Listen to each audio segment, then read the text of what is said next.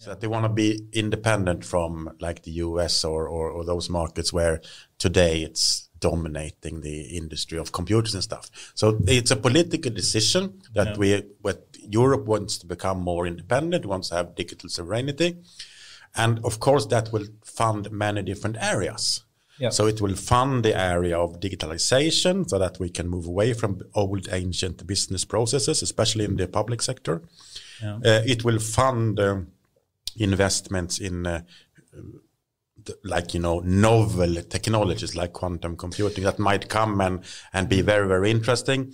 But it will also fund traditional supercomputers. With traditional, I mean like the next generation of the supercomputers that also, I mean, we're doing supercomputers now in so many years, even since we started, doing back in the days, those real old computers, were also funded by the government of different reasons. I mean, we had the space race, we had the race, the Cold Wars, and before that we had the chasing of how to decipher the different, communications during the Second World War and those kind of things. So they were all funded by somebody because there was a reason to fund it. But and now the reason is digital sovereignty for when it comes to Europe. But don't you see a risk of Europe investing in, for example, quantum computing, which actually is a hobby interest and a favorite topic of mine as well. Actually written a quantum computer program once. But anyway, don't you think that could displace investments that could go into proper AI otherwise? Potentially, yes. But I think we have to do both. There's always going to be branches of technology. One branch is quantum computing, one branch is traditional supercomputing. But the angle I think is interesting here is that yes, digital sovereignty. I can't even say it. It's very hard. I know. I haven't even had a beer. It's one of those words we can probably never learn to say unless you're like native speaking. No, but the goal and mission is clear and sound. Now, how to get there and what does it really mean and what tech should be on your forefront to get there in the best way for Europe. And here I think that's the interesting topic now. If you think about quantum computing, for me is not even Agenda 2030, it's almost like Agenda 2050. And we want sovereignty now. So what tech is more relevant from now to 2030? And then this is one angle. The other angle is, dude, the tech giants of the world, what are they doing? Why aren't we simply doing what they are doing? Why do we do something else? Do we think we're going to leapfrog them? There are parts of the European decisions which lean in that direction as well, like, having a healthy IT industry also in Europe, having service providers also in Europe who will compete against the giants that but only from today. A tech perspective, there's obviously some sort of proven tech out there because some people are worth billions and doing something right. And if I just sneak behind the scenes, what tech are they using? I would start there, as a non-expert. Because HPC and the supercomputers, then we solve problems in one way. I mean, like even in weather forecasting and now actually we're actually solving it in a different way potentially. Yeah, I think it's a big risk, and I think the argument that sometimes here politicians in EU claim to use is that, well, the big tech giants are investing so much in GPUs and TPUs and FPGAs and other type of AI hardware, so let's not go there. Let's do something else because they're already doing it, and let's find what else is out there. And then they say, quantum computing, no one is really doing that. No one is using that, so let's try something no one is using. Oh, that's good, but it's a big bet, right? It's super strange argument because, of course we want to have some kind of innovative, long-term investments in R&D, but you should also focus on what does actually Europe and Swedish companies need today. And that's not quantum computing, I can tell you. But I mean, there is a number of initiatives that, during all of these years, I've been involved in some of these projects. And I remember when I was working for AMD, when I was responsible for some of the HPC activities we did in Europe specifically. Already then it was a lot of discussions going on whether you should, develop like novel computers or whether you should buy the standard off the shelf computing things. And And I remember that in the end of the day, you need to do some projects for the industry. So the industry needs to do some research, and it hasn't actually to do with about hardware. It has to do with software. So they need a specific software to achieve a specific goal, like developing a new engine or finding out a new way how to do fusion power and things like that. That was happening at that time. Right. So that when you have something that you need to do and you have a deadline, and you need to be ready by 2020 or something. Then it becomes more crisp. Then what happens is we need to buy a computer to run the software on. And then you buy one of these standard supercomputers which are available off the shelf. But always when you buy supercomputers, there's people who devote their life on hugging supercomputers. There are people who work every day with supercomputers. And they like to buy the latest and greatest. So in some of these initiatives already then, they are buying like what's coming next. So sometimes that becomes super great, and they will buy like, up and coming technology, which by then was, there was some accelerated computers already back then, with GPUs back then. Remember the Blade Runner from IBM, Yeah, the Blade. Yeah, and some companies or some countries invested in that, and it was very brave. And it was potentially, they become very unique and they world leading and so, but then the technology was didn't really survive commercially because of low volumes. So the thing about chip industry, and when you work with computers which are driven by computer chips, whether it be FPGA, GPUs, CPUs, whatever, is that you need volume.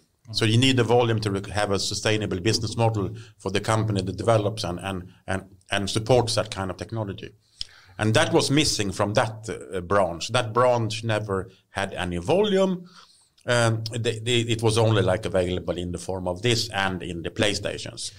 Yeah. And then the PlayStations opted for a different technology, and then you no longer have the volume. Nothing. Yeah. So then it's dead. So it will always be that companies or organizations or researchers that have a deadline, they need computing. And they will buy the best supercomputer or the best computer they have for the budget they have. And some people have a small budget. They will buy something great under the desk or consume it in the cloud.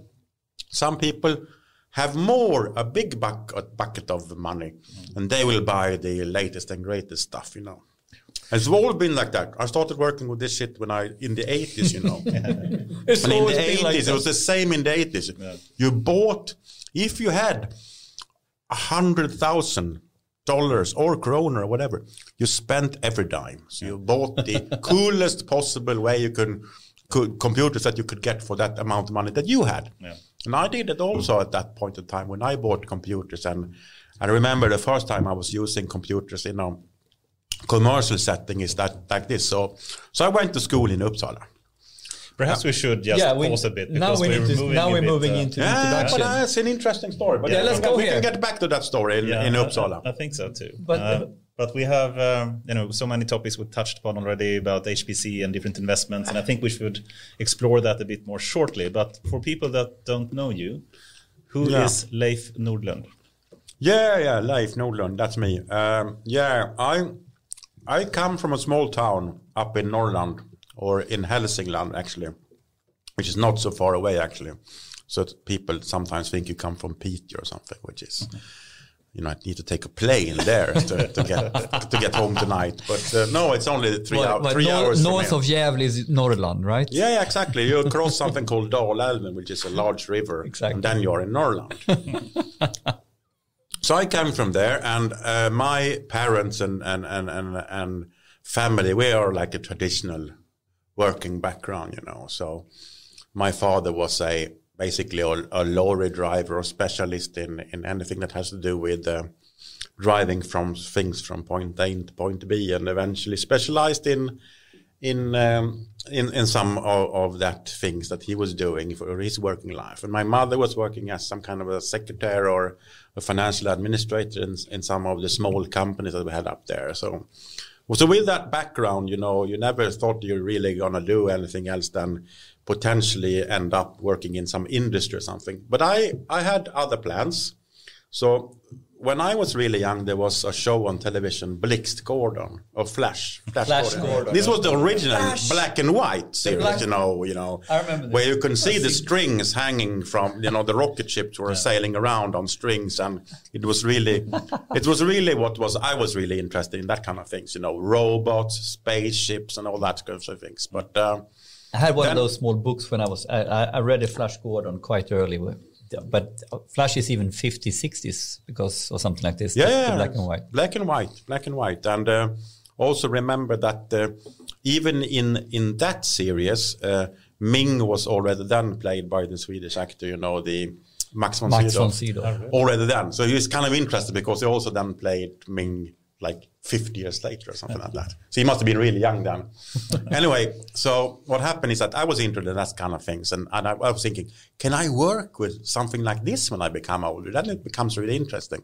So what can I become then? Well, I can potentially become some kind of a soldier and pilot some kind of an advanced battleship or something.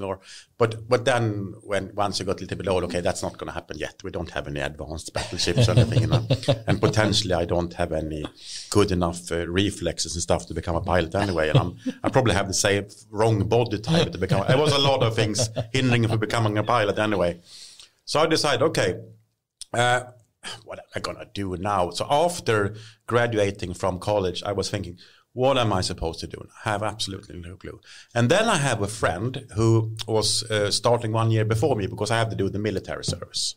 So he was starting 1 year before me. He started in Uppsala on education there was like in computers. And I was like thinking, okay, I wasn't really interested in computers, but it's potentially a good job.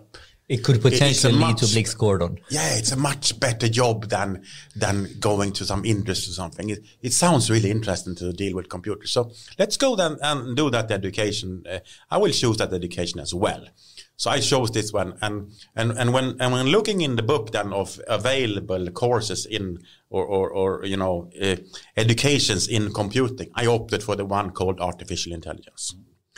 So nobody knew what that was back then. I mean, there was some guys. Maybe you, Anders, knew what year about was this. What year is it? This is the 1985. Okay. No, I don't think I got started that yet. So. See, I was first then in this room. I think so. Yeah. So I thought, okay, this sounds really interesting, artificial intelligence. And I have read the books from people like, Isaac Asimov, and those kind of things. So I knew a little bit about it from reading science fiction books. But I had no history with computers. I never programmed, did nothing. I didn't have a computer or anything. A lot of my friends had Sinclairs and those old early computers, but I wasn't interested. But I was kind of thinking it's a spaceship technology. Mm-hmm. So I went for it. And when I then went to school in Uppsala, I very quickly sort of, catched on the concept of this, that artificial intelligence is pretty cool. However, I'm not that good. I'm not that good. I think I started 86, but 85 I did military service and decided to apply for this. So I came to that school, and there was also a lot of other stuff going on. Drinking beer and and talking to ladies and things like that. So you weren't exactly devoting your life into computers, not at all. A lot of strange distractions like women and beer. And didn't you say you were actually responsible for the beer at? Yeah. That was also kind of interesting. So we had every student union, which was basically a region of the country in Sweden. Then we had in Uppsala University, they had one house per region. So we had Västra Götaland for the western region. We had Norrland for the Norrlandic people. And then for the region I come from, which is Hälsingland, and we had Gästrike Hälsinge, which is from my region. And it's a sort of, it's a small world. So basically when you're part of that, you know everyone and you become friends with everyone. And eventually I got voted as managing then for a period of time, the running of the bar, basically. So that means purchasing beer and sourcing and selling beer. Not only beer, there was also other stuff, but I mean beer was the bread and butter. Of course there's also some caviar as well and stuff like that, but I mean the bread and butter was like the beer. So let's put it this way: if you fail on the sourcing of the beer, that would have been would have been noticed. Exactly. But it was also one of the first jobs I had where I had to be financially responsible. So you had like a budget, and you had to sort of, produce some figures and so. So it was a good start also for becoming adult, because before that, the jobs I had before that was like moving the lawn for in the summers to get some money to buy petrol and other stuff you need to survive in Norrland. Yeah. Petrol is really important in Norrland. You need to go somewhere, so you have to go a distance, you cannot walk. It doesn't work in Norrland. You have to go buy a car or something. So, and that was a sidetrack. So back to the computer but story. I mean, I like sidetracks because you of course you need to help me to get back to the original story. But anyway, I was handling the beer then, and we are drinking beer now. Maybe everybody doesn't see that right now, but we are drinking beer now. So this is some kind of a Swedish IPA, I think, that we drink. Cheers. Skål. So during that period of time in Uppsala anyway, I did also start to work in a job which managed to guard some military facilities, or not military, but facilities in Sweden that was really important and couldn't be left unguarded.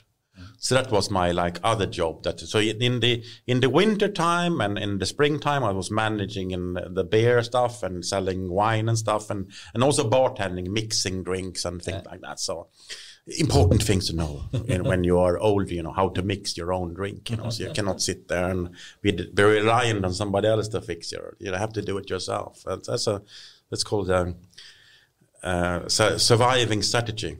How to survive. Okay. And my other job was guarding some military facilities in the summer. So I actually had my summer job. I had a gun. Really? So that also was kind of interesting. I don't think they do that anymore in Sweden, that they give it to part-time workers who get a gun and go out and guard a specific place. No. Well, then I did that. So, and we had a version then. We had the disease back then, if somebody remembers, it's also called AIDS. So it has nothing to do with AI, but it starts with the same letters. So I was also guarding some of the early AIDS patients because they were considered so super dangerous, So you locked them in and then we put a guard on them. So I was guarding them as well. But anyway, getting back to the story about Uppsala. So when I was in Uppsala, and eventually I managed to, of course, there was a lot of hindrance during the way, all the beer and all the women and stuff like that. But eventually you graduated. Yes. And then I applied for some kind of an internship or sort of a thing in a company called Sandvik. And that's where my real history with computers really started. So because back then, they were very, very advanced in their thinking back then, Sandvik, if you compare to other international companies. So the whole strategy of Sandvik was to have a very lean and efficient supply chain managed by computers. So it all was all the orders all over the world from we were 144 countries where they were had an office or something. And for people that don't know what Sandvik does, what do they do? Well, it's a group. It's actually a group company with different industries involved in producing and selling things made out of steel, and everything from raw steel, steel things that you put into constructions, but also more advanced stuff, like cutting tools and stuff like that, which you put on really advanced industry things that produce advanced things like ball bearings and cars and things like that.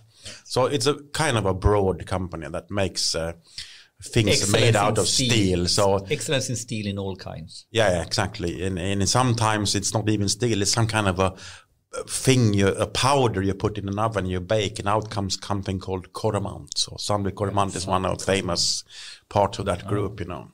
But anyway, I was working there, and as my first job, I was kind of an intern, and those kind of interns, they normally they put them on some kind of an assignment, and my assignment was to Goran, can you pick up the picture from Hong Kong? With the foreign-looking people there. So. Yeah, not that one, but you'll get there. Yeah, that was, you go back. So this is actually a picture I took myself. So So this displays then my first, job after coming out of the education in artificial intelligence. Oh, really? And this is still in the 80s, right? Or the end of? This is the 80s. Yes. It's still in the 80s. So can we identify what PC is on there? It must be an IBM, right? It is an IBM machine. No, it's probably a clone, I would guess. They were building them already done in Hong Kong. Hong Kong was very big on clones. So my assignment there was to go there and put IT into the office. They had no IT. Right. So they were the last Sandvik, one of the last Sandvik offices all over the world that wasn't having IT locally.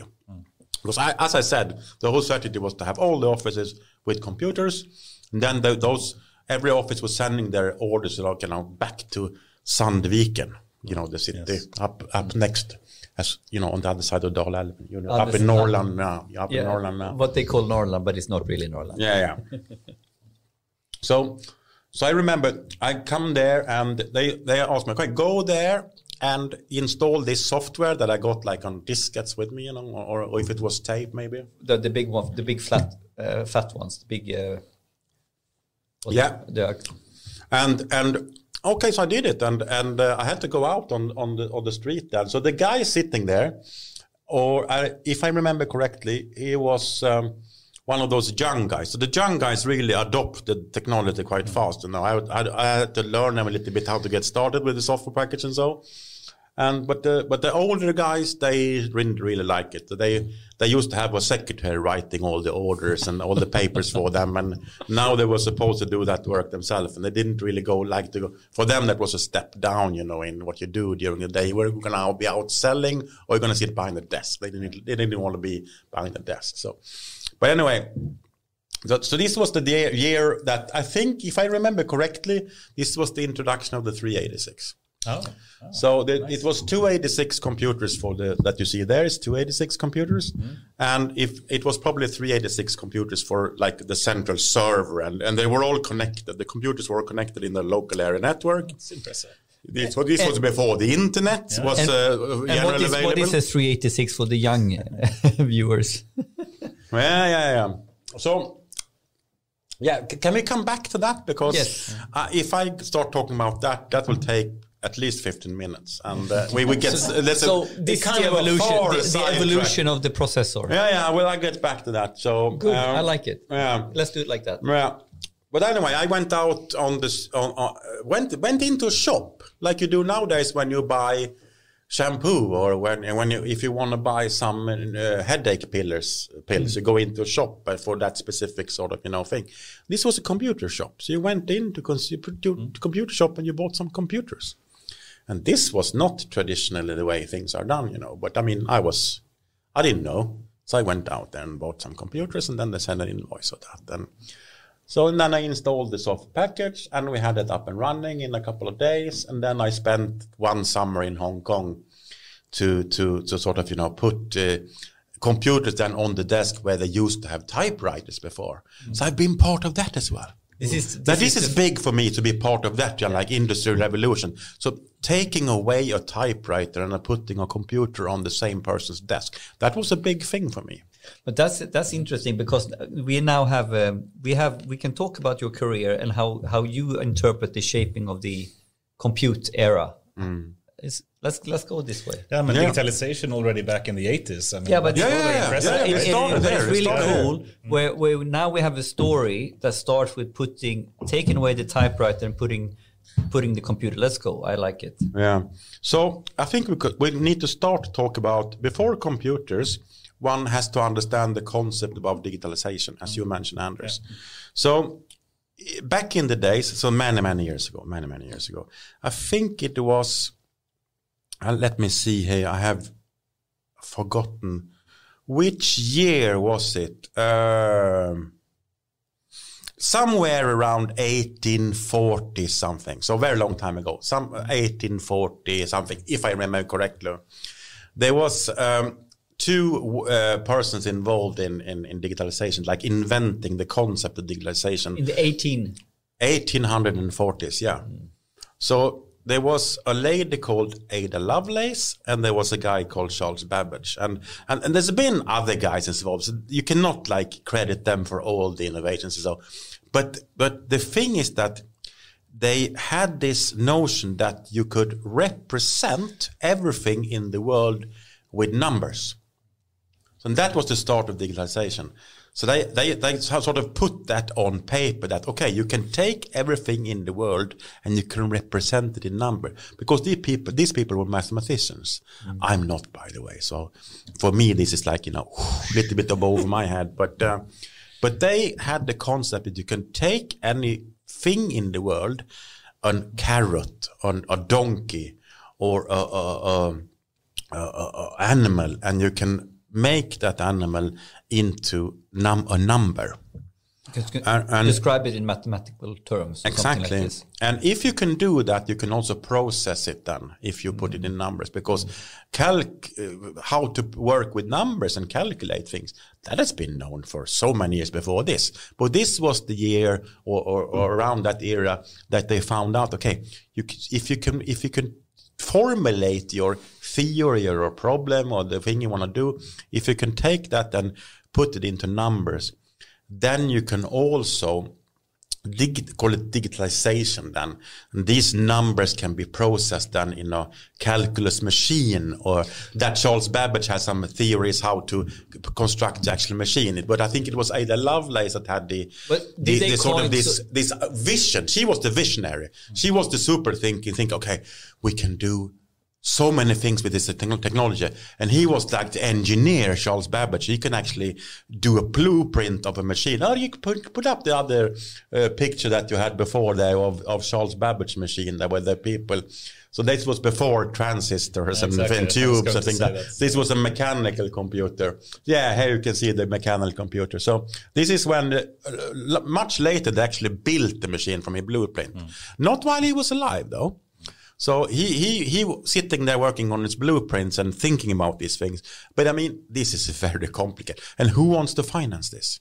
It's always a problem with computing. Digitizer. Yeah, he was super smart, but he didn't have $1 million lying around so he can build this. But many years later, they collected some money and they built this computer that were to actually prove that it works, basically. But I'm just curious.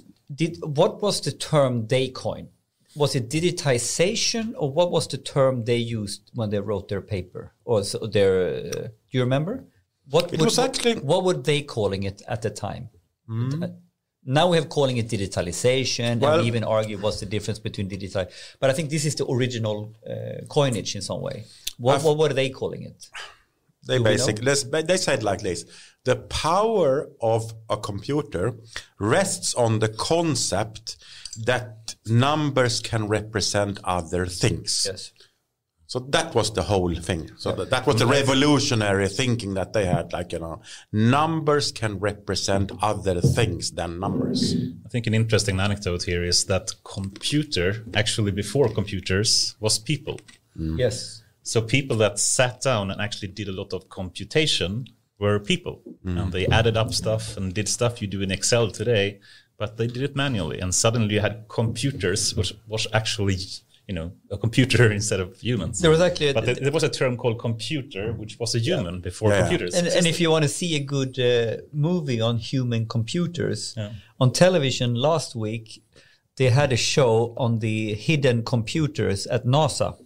It's a very famous story of how they had women. Yeah, it's a series actually. So no, it's actually, but maybe it's a series. But it's women, and then the whole game is also that this is in segregated America, and it was black women who actually went on and basically were some of the smartest in this. So the human computer is actually before the real computer. Yeah. That is very true. And that was still the case during that period of time. But they thought they were so intelligent that they could sort of think, okay, we could, with this technology, we can do many things. But it never happened then because the funding wasn't available, technology wasn't available to really build these things. But a bit later then they started actually to to get money. And why did they get money to build more computers? Who funded it? Well, it was basically the governments. So the governments funded the computers because they wanted shit to be done in a specific period of time, like urgent. They had some problem they needed to be fixed urgent. So some of the very first, you can show one of the pictures of the very ugly early supercomputer. Not that I'm going to talk about it, but it's a good picture showing that how a computer can look like. So not that one is the latest and greatest. That's one, yeah. This is one of the old supercomputers that exist, before they were made out of modern sort of chips and stuff like that. And by the way, cathode tubes and things like that. But the computer is actually the wall in behind. Yeah, that's correct. The other one is just it's not the terminal. It's actually maneuvering station. The other one, to control the computer.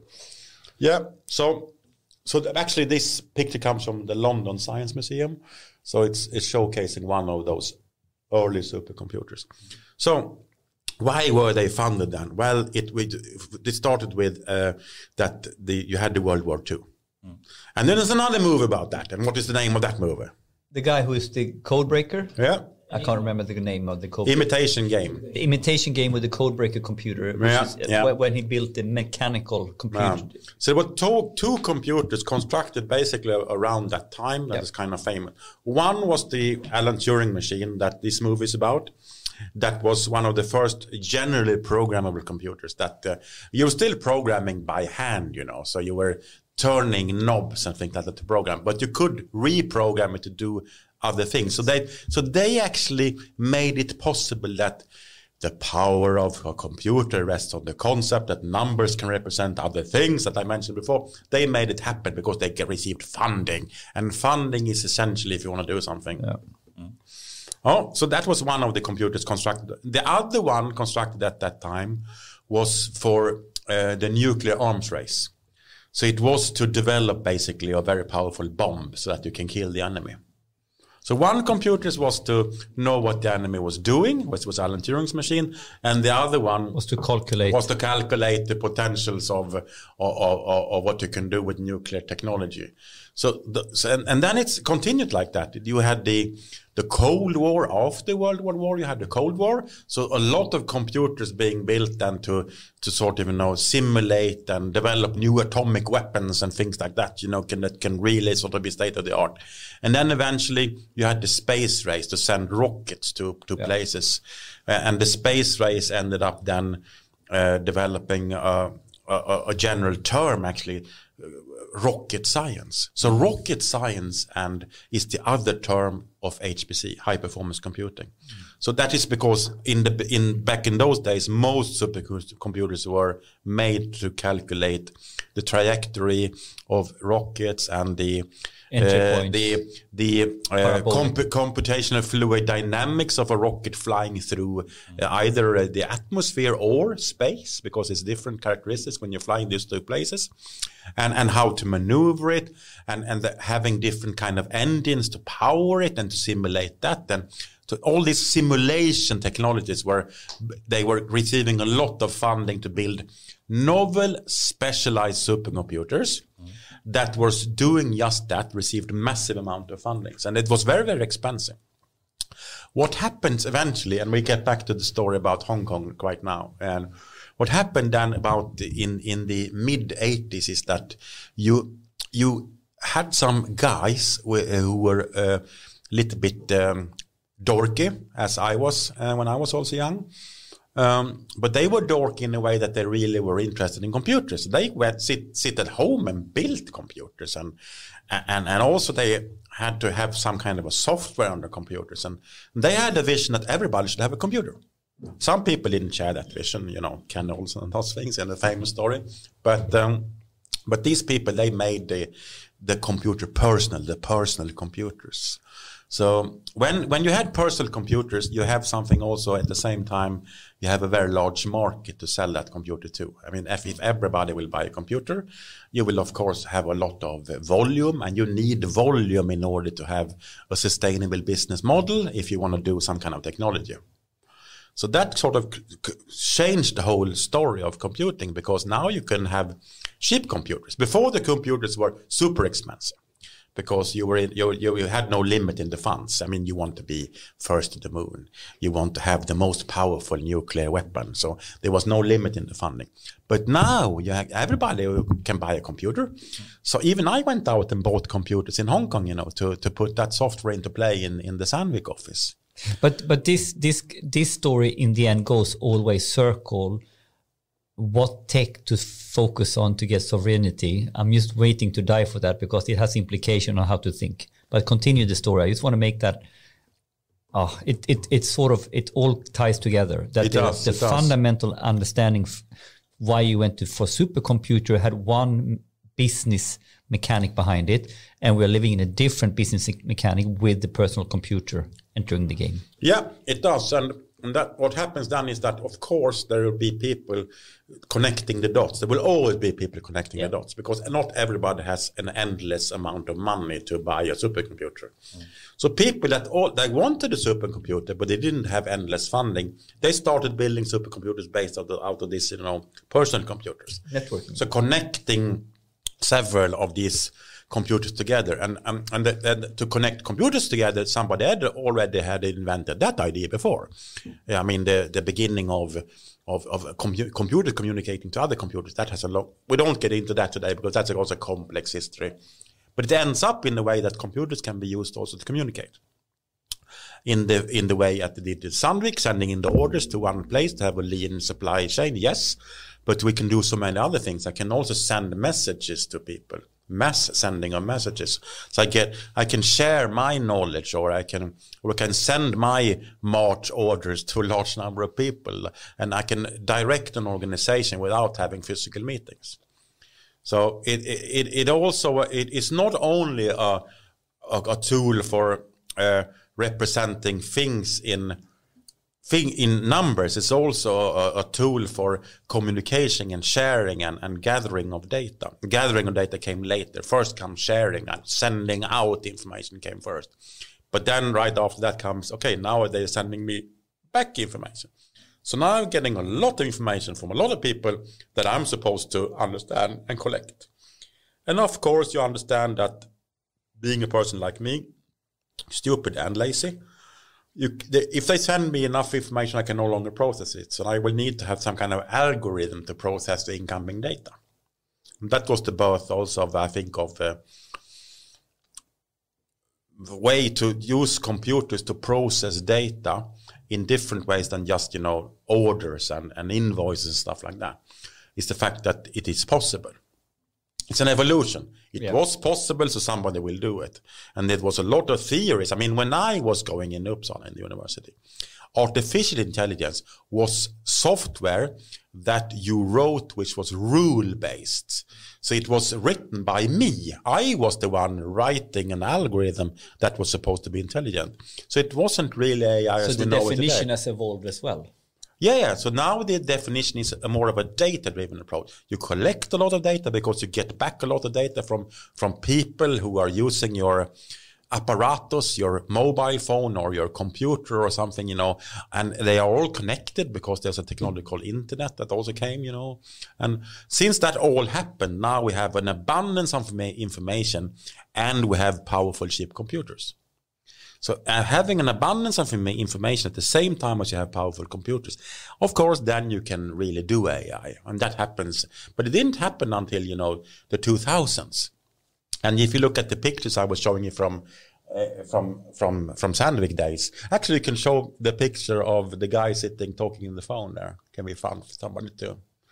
So when I came back from Hong Kong, this is how I looked back then. So, you didn't eat much when back in those days. You're quite thin, yeah. Yeah, very thin.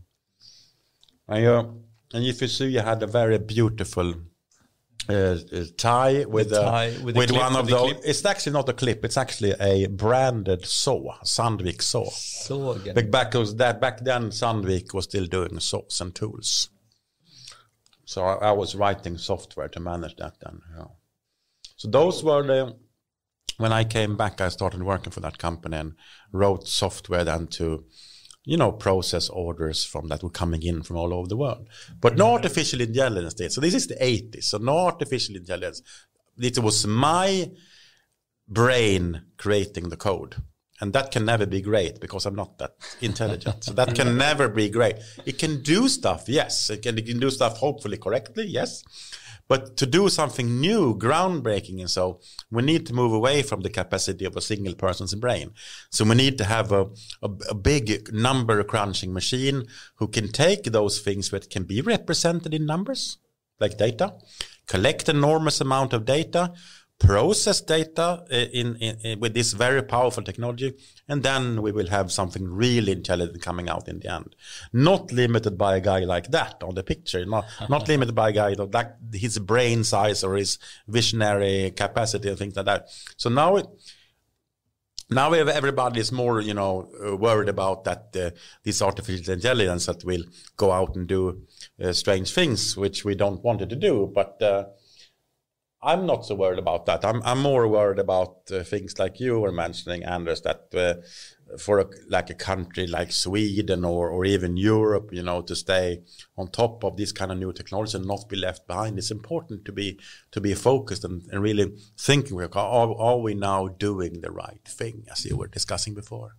Yeah, good question. And perhaps before we move into that type of topics, let's finish up your history a bit as well. Yeah. So you were in Sandviken a number of years, and if you just were to proceed a bit longer along your career, what happens next? Yeah, so since I was then, I think I was little bit visionary at least, because I thought it was really interesting that you can actually do this large scale communication for a company of Sandvik size, all the orders coming into one place, and also we also were very early on email at Sandvik, so we're doing emails. Even if the emails were all in one computer, not sending them around, everybody was logging in to that computer and sending the emails to each other.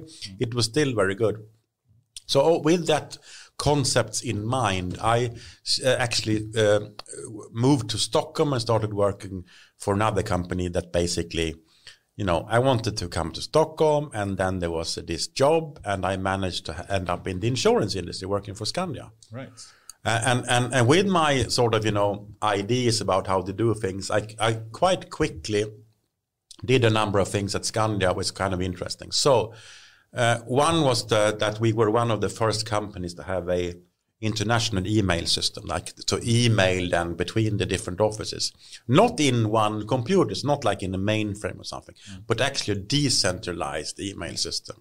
And that was in Skandia, right? Yeah, and I knew some guys, Mikael Runheim, if you know that guy, he used to have, he's kind of famous in Sweden. So he had a company called Elektropost. So basically that company was helping you to send the email from point A to point B. So from an email system in the office in Stockholm to an office in the US of the same company, then we could have send the emails back and forth. But this is before the internet. This is before HTTP protocol. This is before the internet was generally available. So this was all done on modem pools and modems and and then it was very expensive. I mean, back then you had to have good funding to pay the telephone bill. Everybody that used to be doing modems know that back then it was not so cheap to be calling into those, BBSs. Back then it was something called BBS. For people that don't know, that is basically as a switchboard where a computer can dial in, and then you can connect to other computers and you can start sharing some interesting information. Normally the interesting information you shared back then was recipes how to make bombs, pictures of nude women and things like that, and also music. Remember, this was the first year that people had started bootlegging and sending music over these telephone lines as well, and downloading music. We were using the internet in the company to communicate between the different offices and to share ideas and make the company more efficient, basically. So this was very early, and right after that, a little bit later, this was the early 90s, very early when I came to Stockholm. This was about the same time that you had music, all the albums were black. You had AC/DC, you had Metallica. All the albums were black. So that was this period of time. So nowadays, there's more the T-shirts which are black nowadays. Yeah. But back then, it was the albums were black. So So during that time, it also became kind of when you were traveling, because we had offices in the US, so you got to travel to US kind of often, to help them or to synchronize the efforts that we're doing, writing software packages that can be used in different countries to manage the way that company was run. The internet was really booming. So the internet was really coming down. And that was a big revelation for me. Because now you can connect computers and you can use computers for interesting stuff more than just to send orders. You can send big things. You can send movies over the internet, So you're not hindered anymore of the limitations of the modem technology and the slow telephone lines. So we were one of, when I was working there, so we asked them the management of the whole company, and like the big Scania, the insurance company, we asked them, okay, is it okay if we set up a web server and to start sort of having a web page with our products and stuff like that? Yeah, it's okay. You go ahead and do it. So we got some funding for it, and we bought one of those. Back then, this was Unix servers. Yes. So actually, when you were going on to the internet, you couldn't use those personal computers to have your web server on. It wasn't really mature for that back then. It was too slow for that. So you bought one of those really expensive Unix computers, and you got it up on the internet. And so Scandia.se was the domain name, and it's for people that are really old and was living during the early 90s. They know that this was one of the first companies Swedish companies that had a website. Otherwise, it was universities. Universities had, because they were already connected to other universities and doing things in the shape of SUNET and those things, which still exist today. But this was one of the first companies that set up a web page.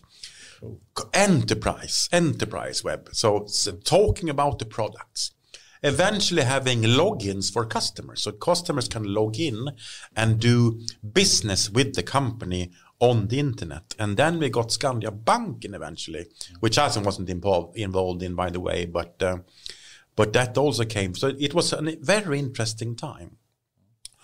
And then that led to my new movement in work life. So I thought this was so interesting with the internet and these kind of things.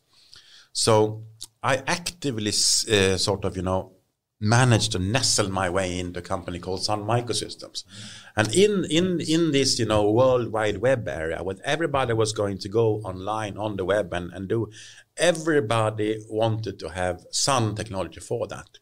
Of some reasons, they very good marketing, but also working technology. You can actually buy stuff that actually worked when you installed it. So they were building a lot of the early websites for companies were built on Sun Microsystems. So I remember this. I worked at Uppnet Merkantildata, and basically we were first to take Cisco routing to Sweden, and basically this was the networking part, and the other part was the building big firmware service setups and storage and all this, and then it was very, very clear.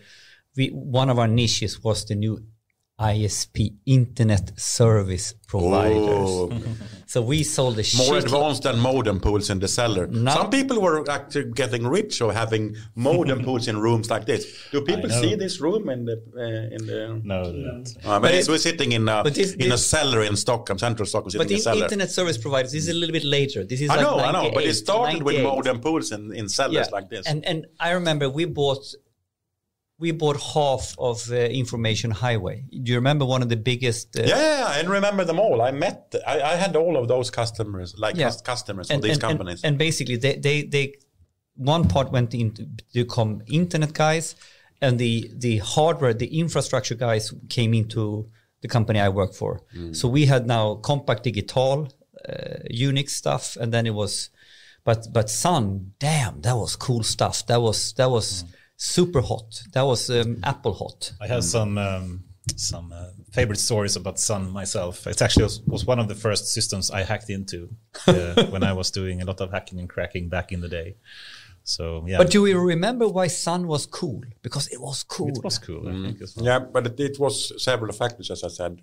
One was the fact that it worked and it could scale up, but also it had a very cool software layers on top of the machine as well, so you can actually develop a little bit faster. And you had things like like Java and web server technology and things like that. And some of that technology also was developed on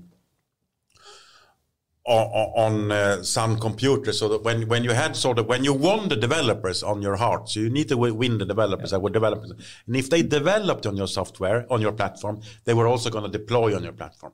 That is important. So you had to go out, and they were very, very good at seeding systems into universities, and then the people in the university, they classic strategy, eventually graduated, get the students on it, and then they came out in work life and they knew about Sun, Solaris, and so two things: it actually worked, and it was also having a very, very broad customer base of these people coming out of schools, And it worked also because they controlled both the hardware and the software to a large extent, right? So Sun Solaris was popular for the developer community, and Java worked well on it. We call that a full stack approach, Anders. We who work in this industry, they were very early with the full stack approach, and that is exactly how.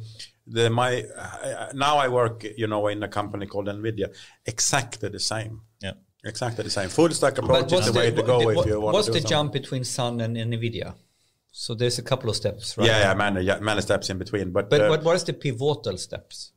Well, the pivotal steps was actually, I think it was that if you work for Sun, it is kind of likely that you end up in NVIDIA eventually. Some of the same people went from Sun into NVIDIA. So that story I want to understand. How is that logic? There is a logic here. Yes, it is, because Anders cracked the story. It was the full stack approach. So you have to develop if you want to do something revolutionary in computing, you need two things. You need some really good hardware designers, but even if you have that, you can fail because you don't have two things: volume and software. So, and those two things are very interrelated. If you have volume, you will get software. I mean, if you build it, they will come. So if you have volume, you will get software. But also, if the software is scaling and working really good on your chip, that is also becoming kind of powerful, so that people can do other stuff with, because everything can be represented in numbers, as we remember from the 1800s. So we can actually do science on these things. And if you can do science on these things, people will buy it, because people need to do science, because they need to be ready with the project until 2020, whatever year they decide they want to be ready. So there's a sense of urgency.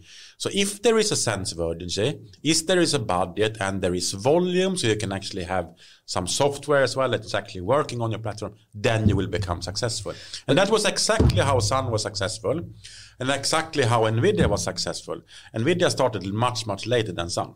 But NVIDIA was becoming successful because they went into a niche industry which had volume. So because when NVIDIA started, it was a lot about, enabling advanced graphics. And you have many user areas of advanced graphics. The most famous one is gaming. So, and the gaming is like for everyone. So everyone can buy a computer and game. So everyone can buy this technology, and you will get a lot of volume. And on top of that, people then want to use it also for other stuff, because people need to do science. So if you have really good technology and you have people who want to do science, okay, you have these scientists and they don't have an enormous supercomputer, every one of them. Remember, because there's no endless funding. I mean, maybe in somewhere there's endless funding, but I never heard about it. Oh, sorry, I did. I'm tempted to say something here, but I should. Actually, Anders, there was something called Bo.com in the 1999, 2000s, like a Swedish company, and they managed to get a lot of capital. They had a lot of money. They were a startup. They want to get it online on the World Wide Web and to sell basically clothes and stuff back then. And they had almost limitless funding. They had enormous amount of money behind their back, like investing into that company. As in many other companies, internet startups. This was a .com era. For people that want to read more about it, there's a lot of books about the .com era, and especially there's books about Boo.com as well. So I had an order from Boo.com. So actually they phoned me one day. And it was like, we just want to have this list of computers, and they sent like a list they want to have. Oh, that's pretty that's 200 million Swedish bucks, or 20 million or 15 million British pounds back then. So yes, I will send a quotation to you guys. So do you have any questions or anything that we do? We have a dialogue, or should I just send you like a quotation? Oh yeah, no, you can send a quotation. So nobody was asking, how fast can we get it? That was the only question. No question about rebates, pricing, whatever. They just want to have this list of computers for like 200 million Swedish, and they didn't ask for discount, and they wanted to have it as fast as possible. So I made the quotation, I got the order, but then the financial director I was working in Sun back then time, said, no, this company has no credit history. It has no proven thing that we can risk taking this order, so we won't do it. Okay, so I was sitting there feeling like the worst salesman ever in my period of being a salesman. But your financial director probably didn't know the backing of the investors. He had his tools that he was used to working with, And, so what happened is that in another country, in Britain, Sun took the order in Britain instead, because they had a larger company with more volume, and they were willing to take the risk of this, But they just required them to pay upfront or pay at delivery, and that was no problem. They paid at delivery. So they did the order then, but I didn't see that order coming in anyway.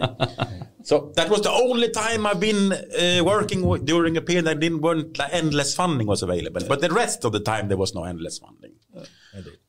Yeah, cool. So anyway, getting back to the story then, what happened is that when I was then working in the Sun Microsystems, and there was a period of time when the personal computer technology, x86, as people, we mentioned the 386 before, so there's like 286, there's 386, there's 486, eventually there's... This is the Intel chipset processing. Yeah, it was a standard. They right? invented a standard, because this was also run a little bit by the governments, because the governments were funding it. So they decided it should be a dual vendor strategy. So the x86 is a neutral term defining an instruction set that is publicly available. For the chipset. And then you can be a licensee. So you can be an x86 licensee. So you had two competing technology vendors back then, Intel and AMD, that was doing x86 chips then based on that standard.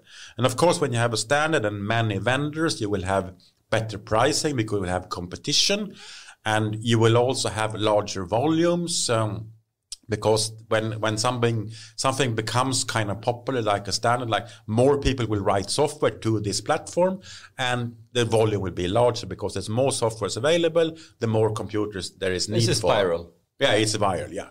So that's how it happened. And so Sun had another processor technology called Spark. Yes. So it was like Sun's technology that also was actually also licensed, so together with some other company, the way they were doing these technologies. It was not only Sun, but Sun was somewhat controlling that ecosystem, like Intel is controlling the x86 ecosystem. It was similar. But the volume was so much bigger on personal computers, I think, the time is really flying away here, and we have so many topics that we want to cover. Do we? Do we have topics to cover? I didn't know that. Sorry for that, Anders. But anyway, so just cutting that story short then. Yeah. Because the question was this: how did you end up at NVIDIA from Sun? Yeah. So there was an interim step, and that was AMD. So AMD, I started working for AMD because the Spark chip wasn't really flying anymore. We weren't selling more and more. We're selling less and less. x86 was taking over because the volume technology. Mm-hmm. So for me, it was, I was then, at that time, I was responsible for Sun's x86 servers in Sweden. So for me then to change from Sun promoting x86 platform into AMD that wanted to have a local person in the Nordics running the business, it was not a large step. It was a very, very small leap over like a fence. And then I started working in AMD, doing the same thing, promoting the x86 technology to companies and enterprises and supercomputing centers that wanted to build computers based on x86 technology. And I remember traveling around in the Nordics, and in my first weeks at AMD, we were promoting a technology that was available on paper. So you couldn't buy it, but it was available on paper. So we were promoting then the x86 processor together with something called an accelerator. So like an advanced math processor that can do calculations much, much faster. We were traveling around with different supercomputing centers and talking about this upcoming technology. And supercomputing is a conservative industry, actually. So they want to have the latest and greatest, yes, but they also want to have something that actually works because they need to get shit done. So they won't buy something that is novel. We mentioned quantum. So this was kind of novel back then to have an accelerator back then, because who was going to then write the software? But at that time, AMD's biggest competitor was, I guess, Intel. Yeah, right? Intel was the leader this was the challenger. Yeah. Intel was the leader, AMD was the challenger. And the way that we worked in AMD to challenge Intel were two different strategies, I would say. One was to make systems that was better architected. So, and the other one was to invent new interesting things like this accelerator. Then, but accelerator never flew, so they never became a product of different reasons. Potentially not enough volume, and who was going to write the software? Right. So that was different from Sun, because at Sun we wrote the software. So Sun took responsibility for writing the full stack approach. Mm-hmm. So at AMD, we did not have the full stack approach. So we were working with the different ecosystem vendors, like companies back then, who was writing operating systems, people who were writing later virtualization layers, like companies like VMware and so, becoming more and more popular. So we had to work with those guys so that they had to write the software. So you had the full so you could actually deliver on this the whole story to value for customers. We were dependent on the ecosystem to sell this. So that was kind of interesting. And then we had the same story a little bit like Sun had, that Sun sold fewer and fewer Spark processor due to the fact that Intel was so popular with the x86 platform. At AMD, we had a little bit of a snag that the CPUs that we ended up with a certain year was not as powerful as the competition. This is leapfrogging every year. Yeah, they were a bit slow, and they were so slow that we actually sold so very little that we had to close down most of the offices. For 1 year, we ended up in the wrong side of the leapfrog. Yeah, I think it was a little bit more than 1 year, but because this was a big snag. It was a big snag. So potentially then, okay, the CPUs of that generation weren't super great. So they was not selling enough. So they had to lay off people and close down offices. So I was standing there for the first time in my entire work life without a gig. So I was actually unemployed for a while. I didn't know what to do. I had no clue, actually, because sometimes, like, now I'm going to do something completely different. You have every person will have that during his lifetime. I'm sure that you guys have had that sort of thought somewhere. You're sitting there, now I'm going to go pursue my dreams. And become a singer or something. Yeah, open a bar, play guitar, or become a professional singer, and things like that. So the 40-year crisis, right? Yeah. So I started actually working for a startup because I knew some guys. I didn't like that so much because I had been working with an American company for more than 10 years, and this was a startup. Startups are very different. I'm sure that you have worked with startups, all of you, I think. But I had no experience working in startups. For me, it was a little bit of a, revelation and so maybe not the ideal way to change your career path working for a startup when you had so many years in the past working for American companies with abundance of resources, and now you have very small resources. And then I got left that job, and then I started working. Okay, let's go work for one of my previous customers. Let's go work for a supercomputing centers who use these supercomputers, And yes, I did that for a while, and that was actually kind of very interesting learning thing. You got another perspective. Yeah, to work with supercomputers from the inside to make the users happy and try to make something. Actually connecting it to scientists, working with the scientists who actually want to go and do something. And then after that, working with that, then I went back to the selling side because I got a selling job in one of the organizations in Sweden that was selling this kind of technology. And then I met NVIDIA. Before you go to NVIDIA, because I think that's a topic in itself, and I think a lot of people would like to hear how that got started. But you worked with HPC and supercomputers before that a bit. Can you just mention some examples of what type of supercomputers are we speaking about here? The names of them, who was creating them? I'll tell you about it. So when I started working with supercomputers, which was done at Sun Microsystems actually, we were first selling the Spark supercomputers to customers, which was based on the Spark technology. So very, very, very powerful chips, very, very expensive chips with its own operating system, proprietary operating system. Still, it was Unix, yes, but it was Solaris.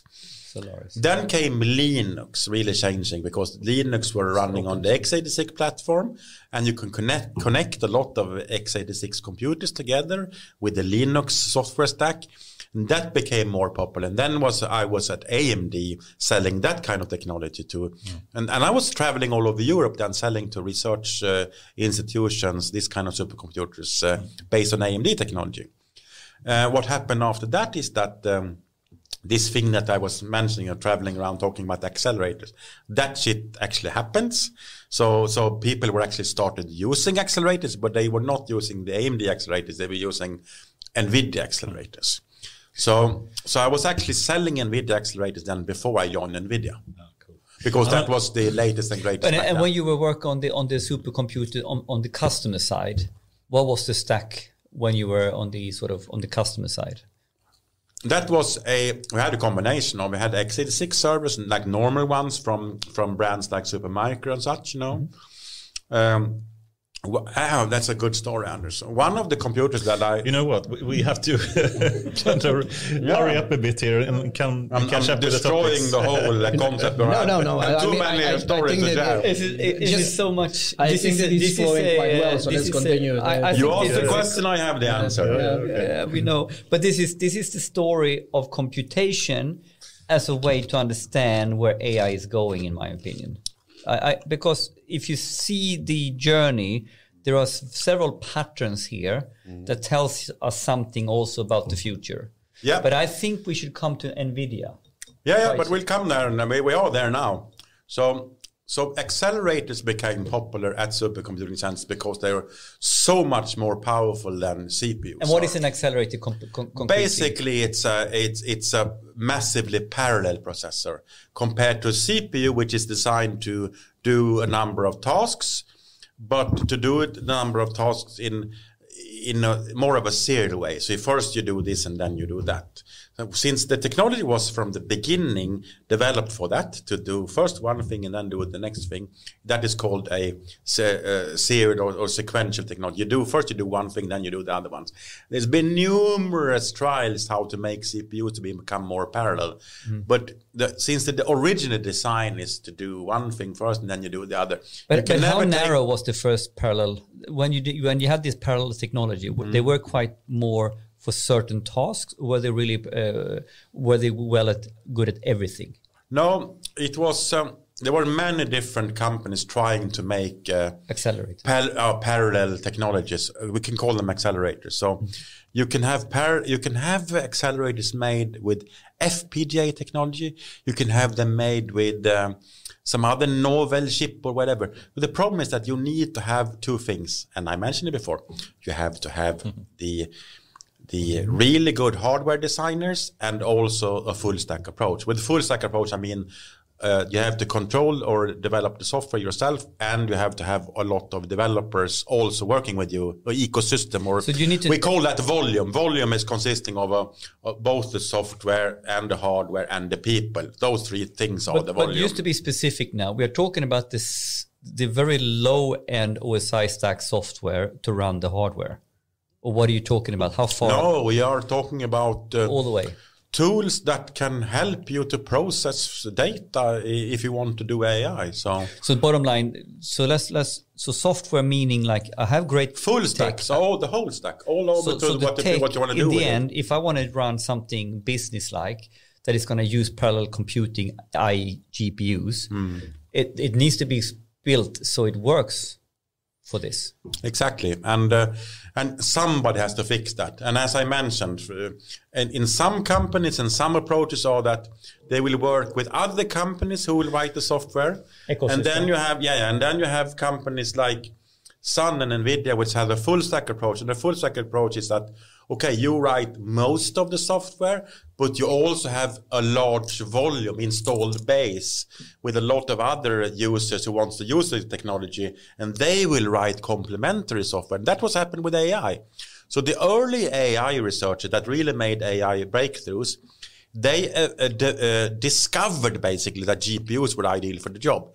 It was not discovered by Nvidia or people there. It was discovered by people that were wanted to do something, and they were having urgency to do that, and they did not have massive funding, so they had to go for cheap technology.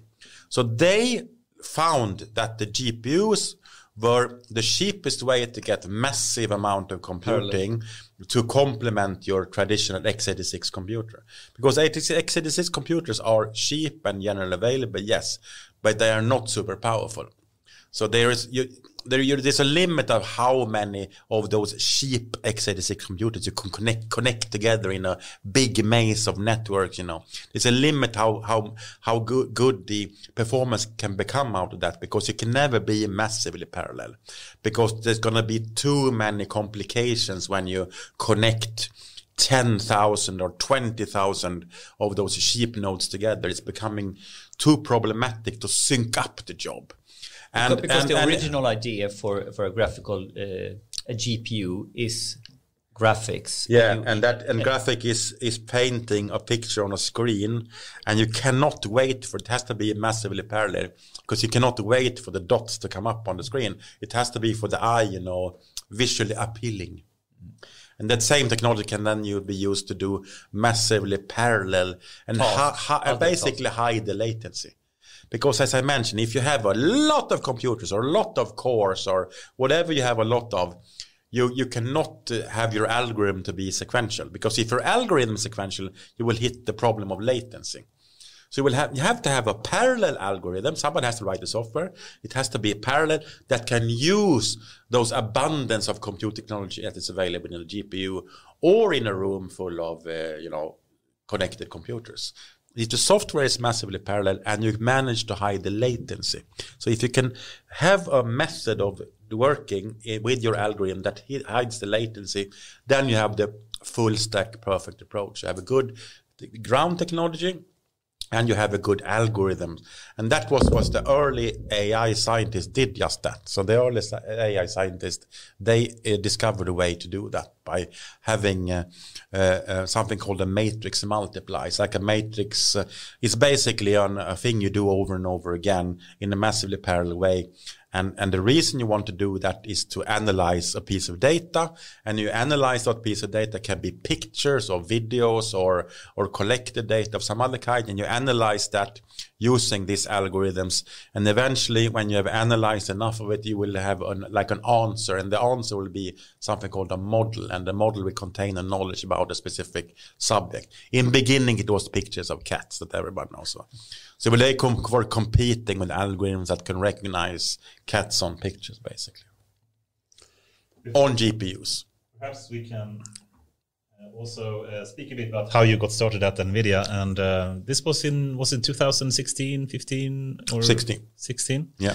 And so the reason was basically that I was already selling that technology because I was a salesman and I was selling supercomputers. And when I was selling supercomputers, I encountered, of course, this was the upcoming technology. Yeah. Because the reason it was upcoming, because it was gaining popularity because it's been around for a while. But at the same time, it was just recently popular with AI, and AI was booming.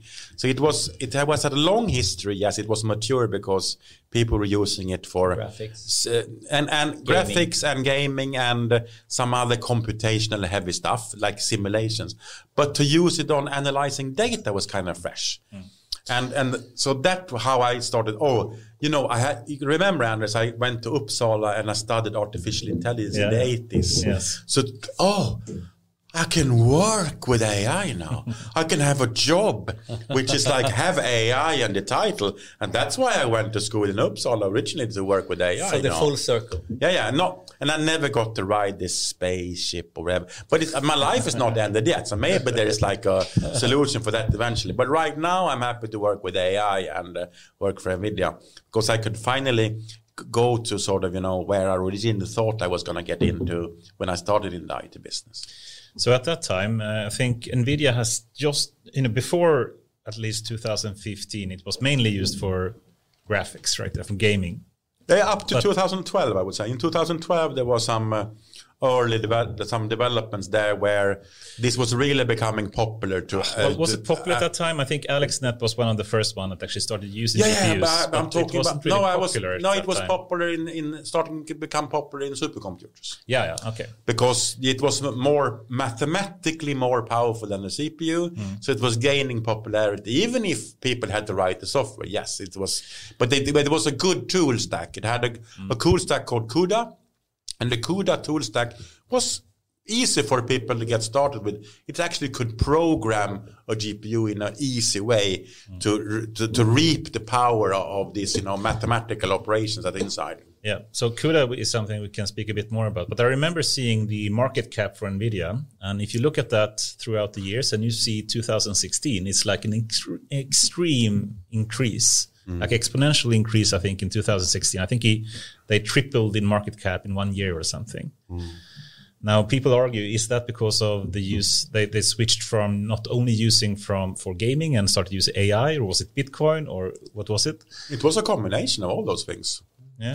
Yeah, so it was not a single event. It was a combination of all of those events. Also remember that it was when people actually had availability of the data that is required to do AI. Yeah. So it was not only that the technology was available, also the data was available. Yeah. So at that time, people were starting gathering data because, it can be interesting. Because before that, people was basically putting your data into files and folders in your cellar of your office and not looking at it again. And they had a rule like you have to save it for 10 years for financial reasons, but no other reason to save data. So now for the first time, I actually had a reason to start saving your data, because you can do things with your data. You can mine your data. And at that time, we didn't have any problem with GDPR and this type of legal issues that we may have today, right? Yeah. We could easily store the data. Cool. So you started working at NVIDIA at that time. And for people that don't know really what NVIDIA does, I mean, of course, I think they know the GPUs, but it's so much more than GPUs that they actually do. What would you say the main products that NVIDIA has are? Well, the main product is still the GPU. So that's the baseline technology. But what people do at NVIDIA is to research, invent, and work on ways to explore and use that powerful technology in order to get things done. So that is the whole purpose. So we have more people employed at NVIDIA working with software than we have people designing and working with hardware. Yeah. So we are trying to. I mean, we started having this, CUDA and some other things that can make it possible to use the GPUs. What is CUDA? CUDA is basically a abstraction layer that to talk about, in the way that you should talk about these things from a technology point of view. But it's a language how to program your GPUs. It's a language, but it's really an abstraction layer of the underlying technology, because you have to have a parallel computing technology. And CUDA is massively parallel in its nature. So that wasn't available. It's a coding language done for parallel computing. Yeah. and specifically for an underlying technology which has a lot of cores. But let me be the idiot here. Let's break down the stack a little bit. Yep. So we have the GPU, and in the GPU we have the chipset. Could we now dress up NVIDIA that we said the difference is full stack, and here we only talk about GPU. Now could you please educate me on the I don't know what all these things are happening. Yeah. So first you have the hardware, which is in nature then designed to do graphical stuff, which is massively parallel. Mm-hmm. And as they said already in the 1800s, if we can represent it in figures, we can do things with it. So this is the hardware, right? Yeah, so that's the hardware, but also the concept that if you have enough hardware, you can do interesting things. That comes back from Ada Lovelace and Charles what is Babbage. The next fundamental part of this? To make this interesting for people to actually use it, you need to be able to translate then the knowledge you have in your brain into mathematical algorithms, which can then be programmed onto a chip technology. Yeah. And that abstraction layer, to make it possible to take your ideas or your representation of things into figures, making those figures understandable for a computer, you need something called a compiler or actually a language translator that can translate your language with this your is the machine compiler. Yeah. With you need some technology then to translate your code, your representation of ones and zeros, which doesn't start at 1 and 0s. It starts with some kind of a language. And that is called a programming language. So programming language is the thing that you put in as a user on the screen with your keyboard, and you write, I want the computer to do this. Okay, then you have to take that software and compile it in a way that it runs on a specific technology.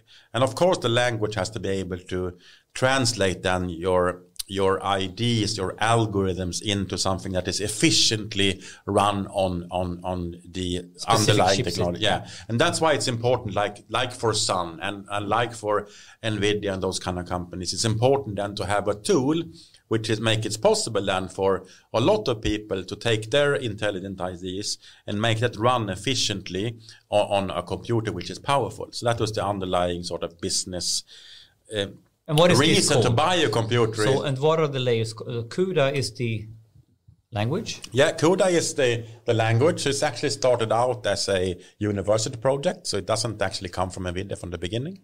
So, and when NVIDIA started working with those people, we thought this was a really cool technology, because before that you programmed in a much stranger way, more of a graphical, telling the GPU how to basically paint a picture on the screen, which is a different story, So now we don't want to paint a picture on a screen. Now we want to do some kind of an intelligent mathematical operations with the original visions of Ada Lovelace and Charles Babbage. So these people who wrote that language, they later then joined NVIDIA, started working for NVIDIA, and developed then CUDA, released in that name a little bit later from NVIDIA. So when CUDA was released, then we went out to, a lot of brightest minds in the different universities and research institutions all over the world, and started to help them to get started on CUDA. And it grew in popularity, but it took a long time. So this is not something that happened, like you said, like exponentially overnight. So this took like 10 years before it became more. So it became kind of popular in 2012, I would say. 2012, they more and more people were using this and finding it good enough to actually get a lot of things done. And then at that time also the AI scientists found this technology, and when they were using it, they were winning the competitions over the competing technologies. So there were other ideas how to do AI, which were running on CPUs, but this was so much faster. And AI is parallel in nature. AI, you don't have in AI to do first one thing and then the other thing. In AI, you can chop up a problem into small pieces and do a massive parallel computations, because it's all mathematics. So it's parallel mathematics. And that leans itself very good to GPU technology. It was a perfect marriage. So very good technology, from NVIDIA in the form of parallel computing architecture. On science area, if we can call AI a science area, I don't know, but I mean, a way to approach doing things with ones and zeros, which will represent things from the real world then, like the original vision from Babbage and Ada Lovelace.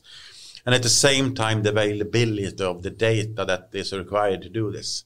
Because, I mean, if you look at before the 2010, there wasn't any large data sets really stored in a way that you can actually access them in a quick way. And because now storage was also becoming, cheaper to buy by the gigabyte or per the petabyte. So they can actually have a storage system also containing a lot of data and easily accessible by these powerful computers. Let me continue. I'm sorry, but I'm playing like I think this is quite for many. So let's say I'm a data scientist and I'm working in the CPU world.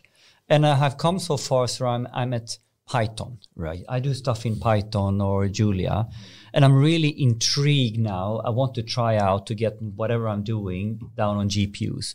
So what's the path now to be a Python CPU programmer? What do I need to do in order to get my stuff into the GPU world? How does that, what is happening here? I think that's... It's in that specific case that you are describing, it's a no-brainer. Do I switch? I mean, Python, and then I use switch. The Python is already an abstraction layer where you don't need to know that you have a GPU underneath you. There are some other... so you can, from the Python, tell that this will be a parallel process? Python has a complete one-to-one connections to GPUs. Yes. Because Python is a new language. Yes. So it was already developed in the mind of being parallel. So, but if you look at some older, like the Pandas and scikit-learn from, actually driven out of France, some of these technologies. So those technologies they were written for CPUs, and Hadoop and those kind of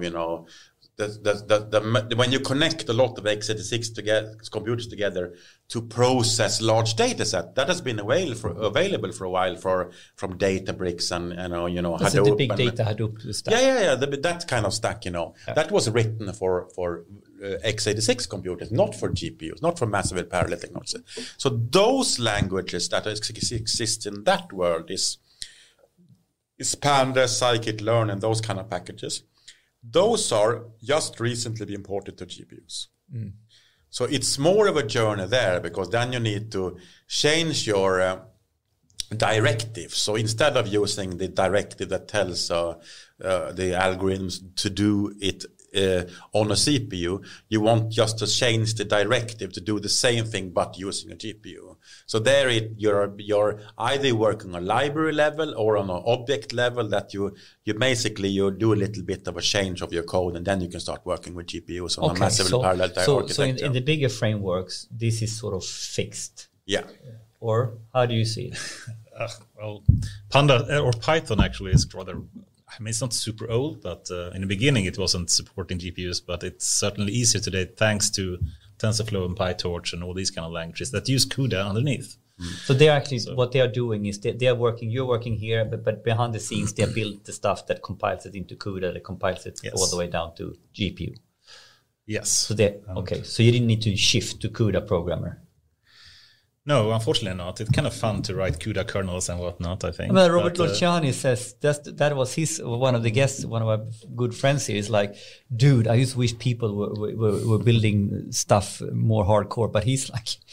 but like Julia, for example, that is much closer and has like GPU and differentiation at like first class level in the language. So some languages are a bit better. So Julia is actually quite much closer to parallel. But Python is by far the leading, of course, when it comes to AI and to use NVIDIA for that type. So it's like far ahead. Yeah, in terms of the size of the community. Popularity, volume, as you say. Volume, as you highlighted, yes.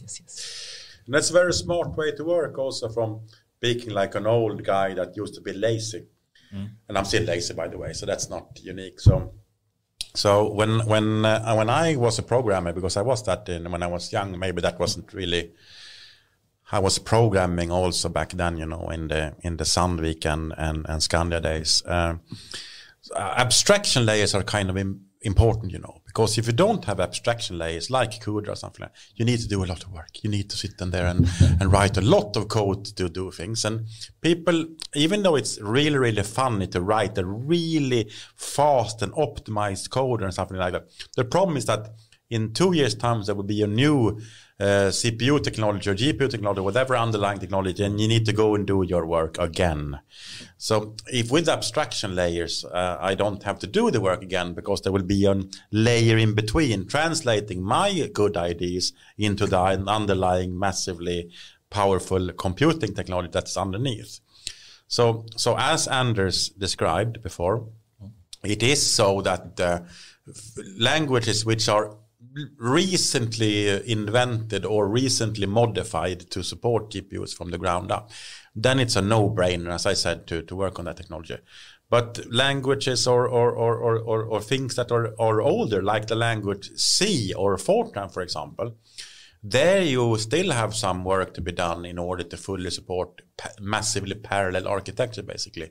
Because you don't want to support just a GPU. You want to have a way to work in a parallel way so that you can write parallel algorithms and don't care about what's underneath, because people like NVIDIA people or other people will do that kind of layer for you, the CUDA layer or whatever layer it is. They will do that work for you. And we happen to, that NVIDIA owns also the Portland group that makes this kind of technology, based out of, what city do you think it's based on? Yeah, good one. Yeah. So they make that work for you. So instead, you just make sure that whatever you're using have a good abstraction layer down to the powerful platform. So you don't need to go back and do your work again.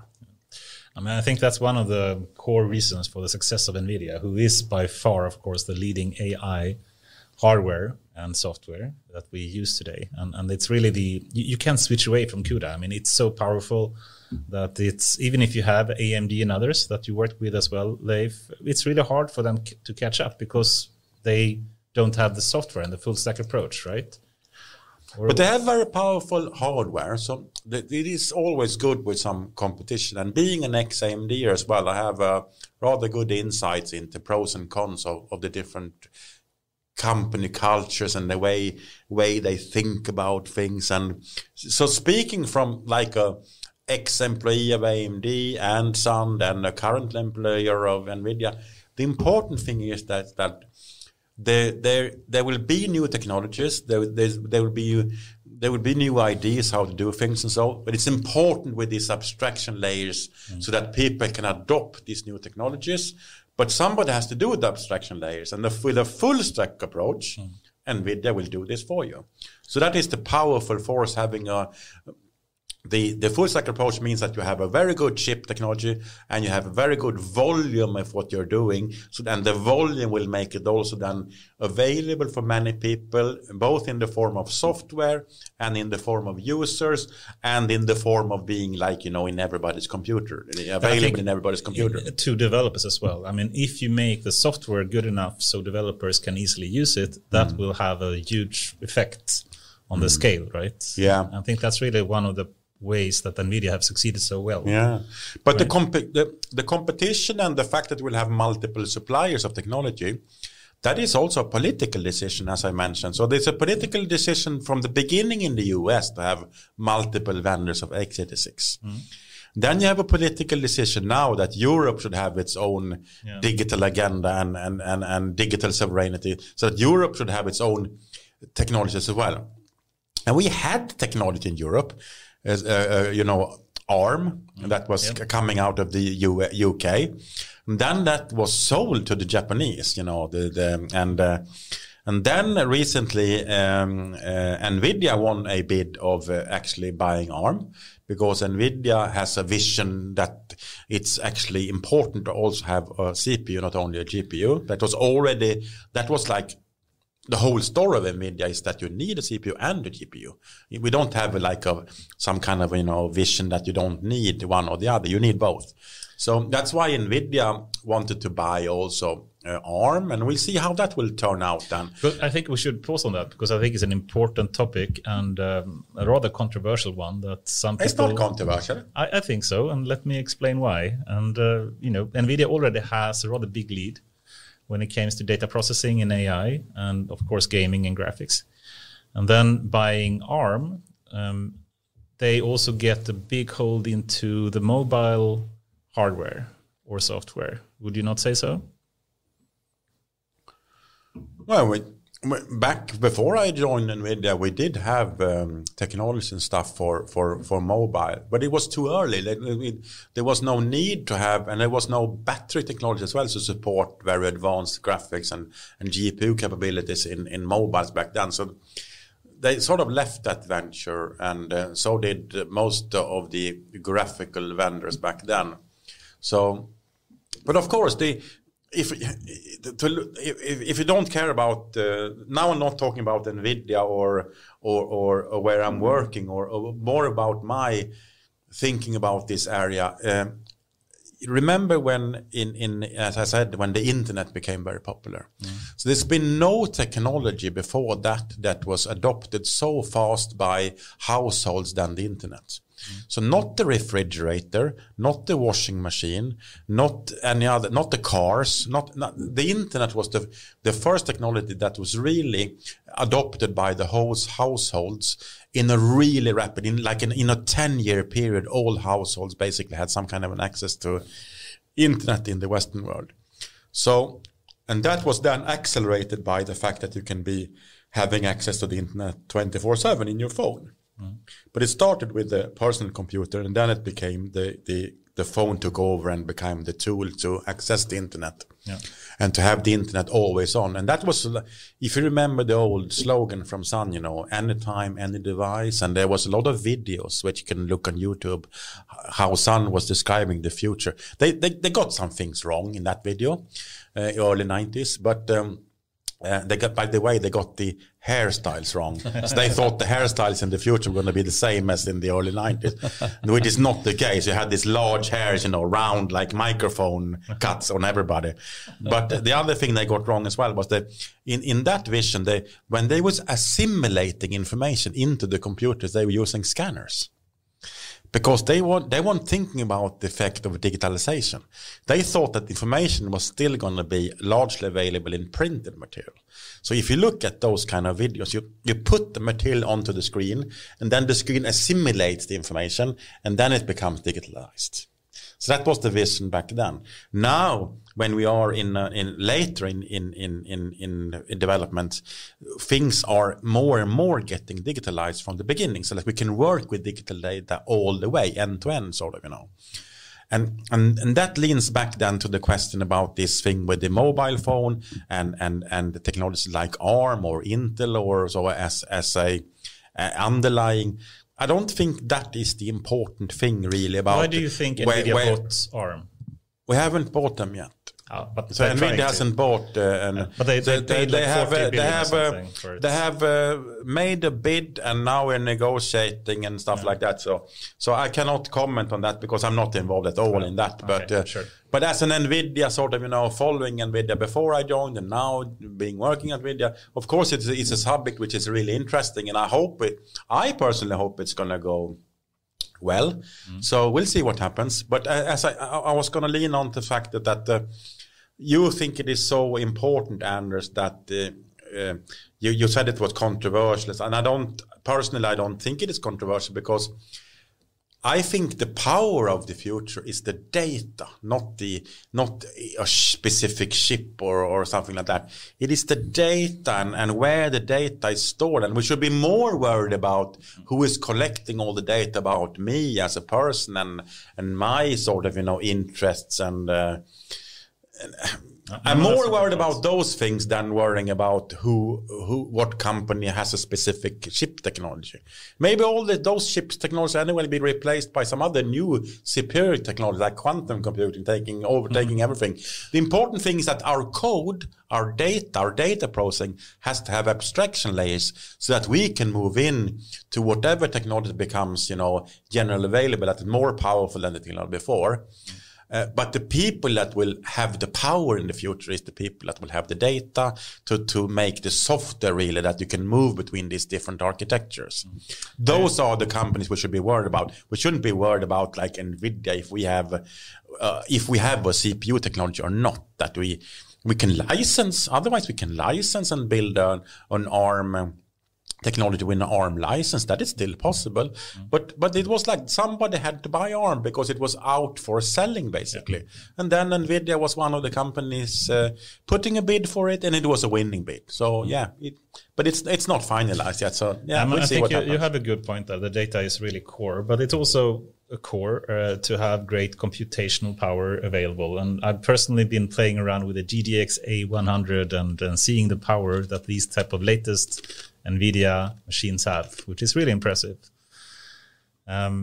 And perhaps we can move into that topic a bit and go a bit into HPC in general, because that's a field of expertise of yours. Yeah, I've been working with that too long now. So I'm trying to get away, but it's not really possible when you're as old as I am. So you keep getting back to your sort of, your technologies. That's happening a lot now. When we mentioned Europe when we started this pod as well, and we spoke a bit about the investments Europe is going to do, European Union. And we're already seeing these big HPC clusters in Finland, and we have NVIDIA SuperPod in Linköping University now called the Berzelius, etc. But I'd like to just give a background, my view of different types of HPC, and it would be fun to see if you agree with that or not. So I think there are a number of different types of HPC. One is the more traditional one, which is the supercomputers, the Cray computers, the rocket science, the rocket scientists, rocket scientists, I guess, and they had a different type of hardware, different type of software, and different type of applications. Applications like weather forecasting or biological simulations and things like that. Written by humans. The algorithms are written by an intelligent guy. It's not data-driven in that way. Exactly. So it's an intelligent guy who wrote the software. Yeah. Not an intelligent machine. Cool. And so that's one layer. And you mentioned as well, I think, the big data part of it or tier of it. So big data is different. It is not... It has a different history. Yeah. And it's different machines, different hardware. It's this kind of mid-range hardwares, x86 CPUs. CPU-based ultimately. But still, it's usually parallel. I mean, it can be hundreds of thousands of But machines. it's parallel in a different way. Hadoop is it's a different ecosystem. Yeah, so that's different software then. And it's dependent on the network to become parallel. Yes. So it really requires a lot of, high network good network capacity. It still was the case with the supercomputers as well. But I'm just saying that since it is an art of working with data, of course it requires a lot of I/O. Yeah. Okay, so we have the supercomputers and we have the Cray machines and the applications they have. We have the big data tier, which has different hardware, different software like Hadoop, Spark, etc., and different applications, which is all the tech giants are doing, being data-driven these days and building data pipelines and need to process a lot of data and the KPIs and the business intelligence you need to do that.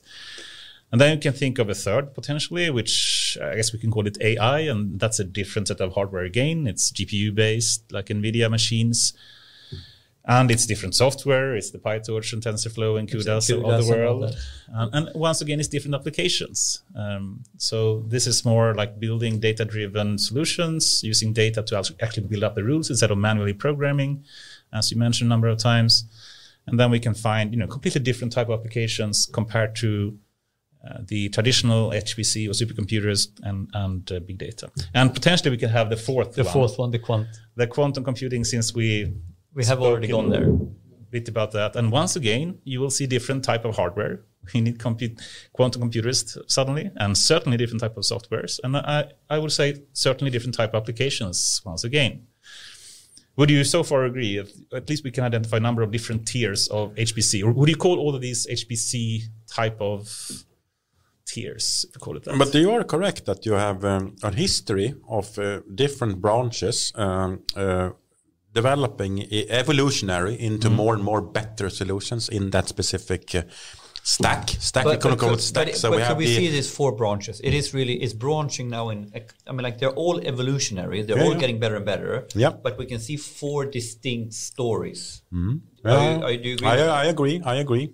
And we shouldn't forget the fact that this was early recognized by the NVIDIA that I work for, that we identified that, okay, there will be a sort of, the different branches will come together, because that's the way that the new data center in the future will be built. But will they?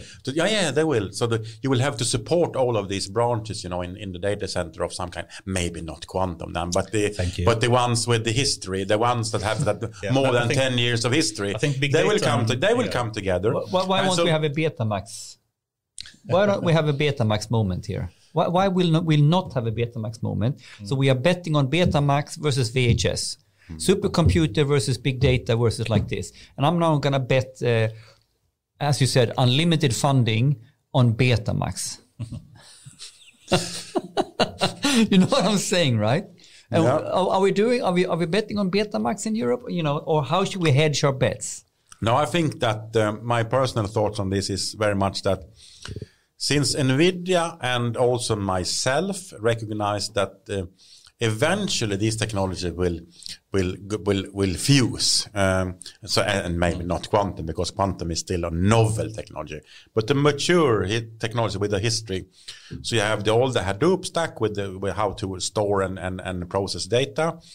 You have the classical rocket science HPC, which is about simulations. Exactly. So it's actually simulations. So we have different uses. The simulations is working with synthetic algorithms written by a person, which does so that's simulations. And then you have AI, which is software, which is written by software. So it is a different. Let's be explicit now. The hypothesis is that they will converge. And what is driving the conversion is that they are suitable for different use case applications. Is that the simple? Why will they merge? Why do we think that? Because you will buy computers because you have a need to do compute, and you are a researcher. Even if you are a researcher with 20 years of backgrounds of being like really good programmer, in the example you had one example, weather forecasting. Let's take weather forecasting as an example. We can also take drug discovery as another example, how you'd find a new treatment for a specific disease. Which is, by the way, is changing now how you think about that. Yeah, so both these were made with simulations before. So you simulated how the weather was going to be based on mathematical model, and the same for drug discovery. So they had mathematical models of how molecules work with other molecules, and you tried to find like a new drug based on what you knew about this. And it was written by humans, the code. Well, the difference now is that when you have a data-driven approach and you collect a lot of data about a specific virus, or a specific weather phenomenon, because based on the history of the we are competing the supercomputer now. And then you get a different way of doing the same thing. So you get an AI algorithm which is really good in doing the same thing that the human brain was doing before with his code, but it's proven numerous times to be both more precise in the prediction of what is going to be the good drug or what the next day's weather is going to be. So it's better on prediction, but it's also running faster on modern hardware, because it's not software that's written by a human. So it's written by computers, and they also can, from the beginning, ground up then in an architecture that can really make use of things like GPUs, a massive parallel computer. They can make use of it in a way that maybe the handwritten code wasn't able to do before. So with those facts, we know that the combination, even if you're a scientist that when are really, really good in molecular biology or whatever your domain is, you will recognize the fact that the AI algorithms are faster and more precise. And if they are faster and more precise, you get two effects. More precise, you can do your job better. So that is important for most scientists or researchers or people in the industry. They can do your job better. That is interesting. If they are faster, what does that mean then? Well, I can do the same work cheaper. And we can agree that in most cases, there's not abundance, limitless funding. So it's not limitless funding, meaning that I cannot, even if I was really good programmer before, I needed a supercomputer that costed like 150 million US or something to do my work. And that is not realistic for one scientist's work, you know. So instead, you will have, if you have these AI algorithms, which are, you know, in a different way written and more parallel in nature and require less number of nodes, because the nodes which are parallel in nature have things like GPUs and stuff inside. You need a fewer number of nodes to do the same kind of work, and which is faster because it's just done in a different way. It's done parallel by software written by computers, which in that case becomes much cheaper than available to do the same work as you did before with handwritten code on these large experiments or proving a thesis on a large supercomputer. You can do the same thing with an AI algorithm. You will still need that others. Why? You need to correct. Okay. You need to check that your work is like, you know, not like, you know, going, because it's still because in science, there is something called that you need to prove your theory. So by having two different compute approaches, it's also a way to validate. Yes. Everybody that knows the history of science or the definition of science really is that you have a theory and then you have to prove your theory. The hypothesis. And at least for numerous years ahead, we need still to prove our theories, I think, in one way. We need to prove them in the old way as a reference material.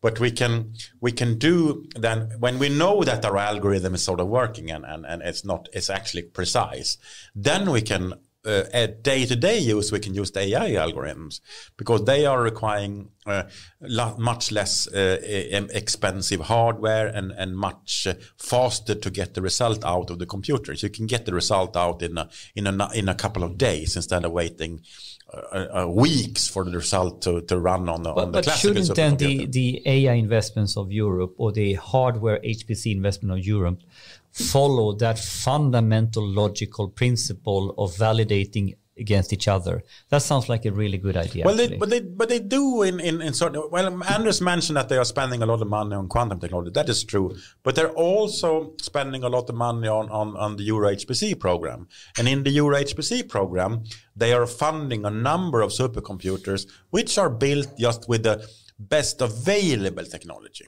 So it's basically a process where they are buying a number of supercomputers now in Europe. I think the total number is around 10. 3 of those are pre-exascale computers. So exascale is like, you know, a vision of a really powerful computer that will soon be available, but it's a little bit out what you can build with today's technology. But with pre-exascale, you can get really, really powerful computers for a reasonable amount of money because it's based on volume products like GPUs and CPUs and hard disks and things that which are produced in large quantities. And 3 of those supercomputers are going to be in Europe now. For the first time, Europe will actually be very high, at least for a while. I mean, I remember maybe before I was born, Europe was really big on supercomputing and really leading in the world. I don't remember that, but as long as I've lived, and I've seen the dominance of the US and also competing then with China has been the competitor. Well. Yeah. That has been the competition really. But for now, for the first time, with this investment that Europe is doing in these 3 supercomputers, we will have 3 supercomputers really high up on the ranking of the top 500 or even the top 10 supercomputers then. And these are bought with, money investing then in what is available today. But are they balanced? So we're not spending all the money on quantum. Yeah, and let's hope they continue that way. I'm not as confident as you are that will happen, but I hope they will continue in that way.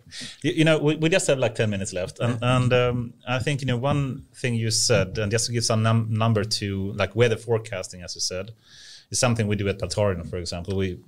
Traditionally, if you do it in the old style, it's basically simulating the physical world, as you said. And I think it takes like 3 hours for SMHI to do like a weather forecasting, a single one. And it's using a supercomputer worth like millions of euros to do that. And you can basically train an AI model today that costs 100,000 or 10,000 euros or something. And it can do a single forecast in a fraction of a second instead of 3 hours. I mean, it's insane how big the difference is. And it also is performing better. So, I mean, I think that's a really interesting use case. And the same with drug discovery, as you said. Exactly. And instead of simulating, you have this AlphaFold 2 that do protein folding. And I think it went from like around 50% accuracy to above 87 or something. It's a huge improvement. Yeah. What is AlphaFold? For you used a small topic, because I think this is one of the biggest news that came out in the last 6 months. Yeah, so it's a DeepMind neural network that basically can do protein folding. So given these kind of proteins that you have, the sequences, it can actually predict what the 3D structure should be. And that problem of converting from the sequence into a 3D structure is called protein folding. And usually so it's actually going back. So remember the old Ada Lovelace and Charles Babbage. You can represent anything in numbers. So one thing you can represent in numbers is DNA. So you can take DNA from the human body or from a dog or from a plant, and you can do what is called DNA sequencing. You will turn it into digitalized format of that specific thing. And one thing that you can digitalize then is proteins. Yeah. And proteins, if you have the digital representation of a protein, which you've done all the work, now you have the digital. In some cases, you want to see how it looks, like how the visual representation is. So you want to go back into the real world. So you want to take that numerical thing and have a look and basically print it. And that is AlphaFold. So AlphaFold is predicting how it's going to look based on the numerical representation of the object, to go back then and look, okay, this is how it's going to look if you want to look at a molecule. Exactly. So that is really interesting technology. So you go from, first you have something, and then you digitalize it, and then you can print it. And I think you're going to print a lot of things in the future. And what is the core neural network style? CNN, scans, transformers? Yeah, more CNN based so far. Not transformer yet, but it's probably coming soon. Cool. So given, I'd like to just bring up some topics, and you can choose, Leif, what you want to focus a bit on. I think one topic would be interesting is BioBERT, that I know you know a lot about as well. Yeah. And that could be one topic. It could be another one more about like different type of vaccines and how they're developed. But these things are all related. So right? Yeah, they are.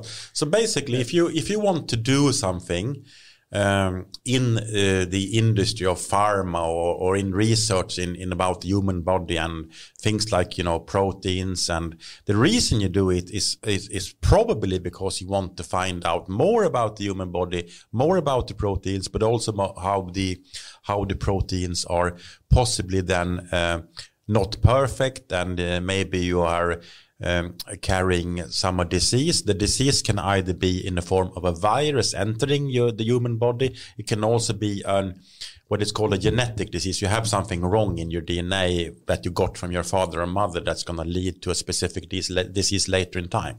So there's a number of reasons you want to know about the human body and how it works. Both the DNA, but also how this kind of disease can potentially be treated then. So if we can treat genetical disease like you're born with, that would be magical, So there's a lot of work going on in that area. But the more famous recent work has been around, we got this big pandemic thing going on in the world, really? COVID-19. Yes. So a lot of the work has been recently about how to construct then drugs in a faster way to treat a specific disease. Yeah.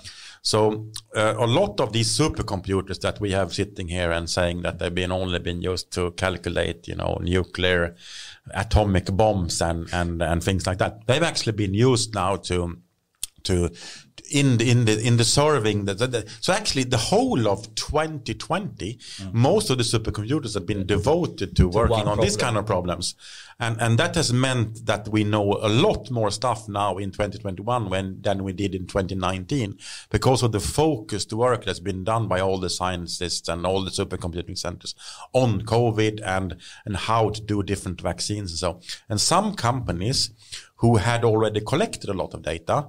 I think Moderna is one of them that had a vision that you become more of a digitalized company already some years back.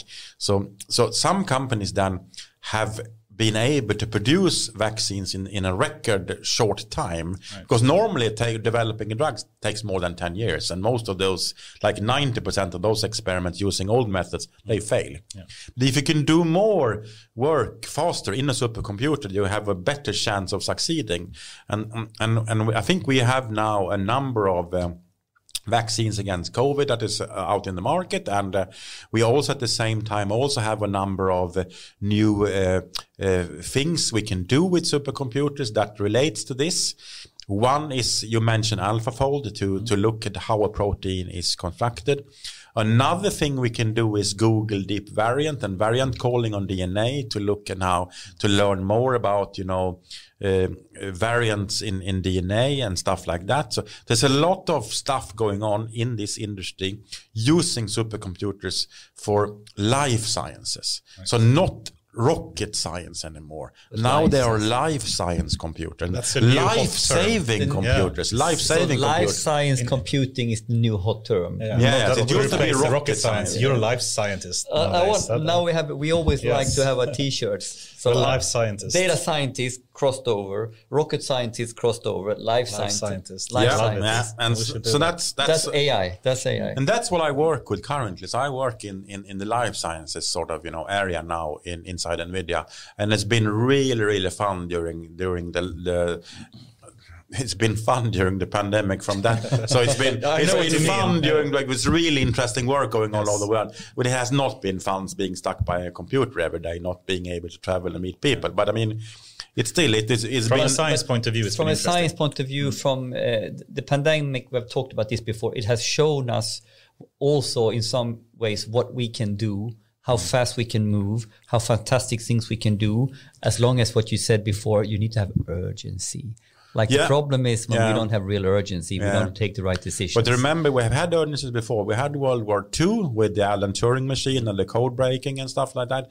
We had the Cold War and the space race during the 60s, 70s, etc. So there's been drivers. And now we have a new driver. The pandemic is the new driver, So the pandemic's really accelerating. It actually follows the history of what's the urgency and the drivers, where we then make a leap even in the computing history. I think that's a great segue to perhaps one of the final questions. I think you have very concisely and nicely described the history of computation in different ways, even back from 1840s and forward.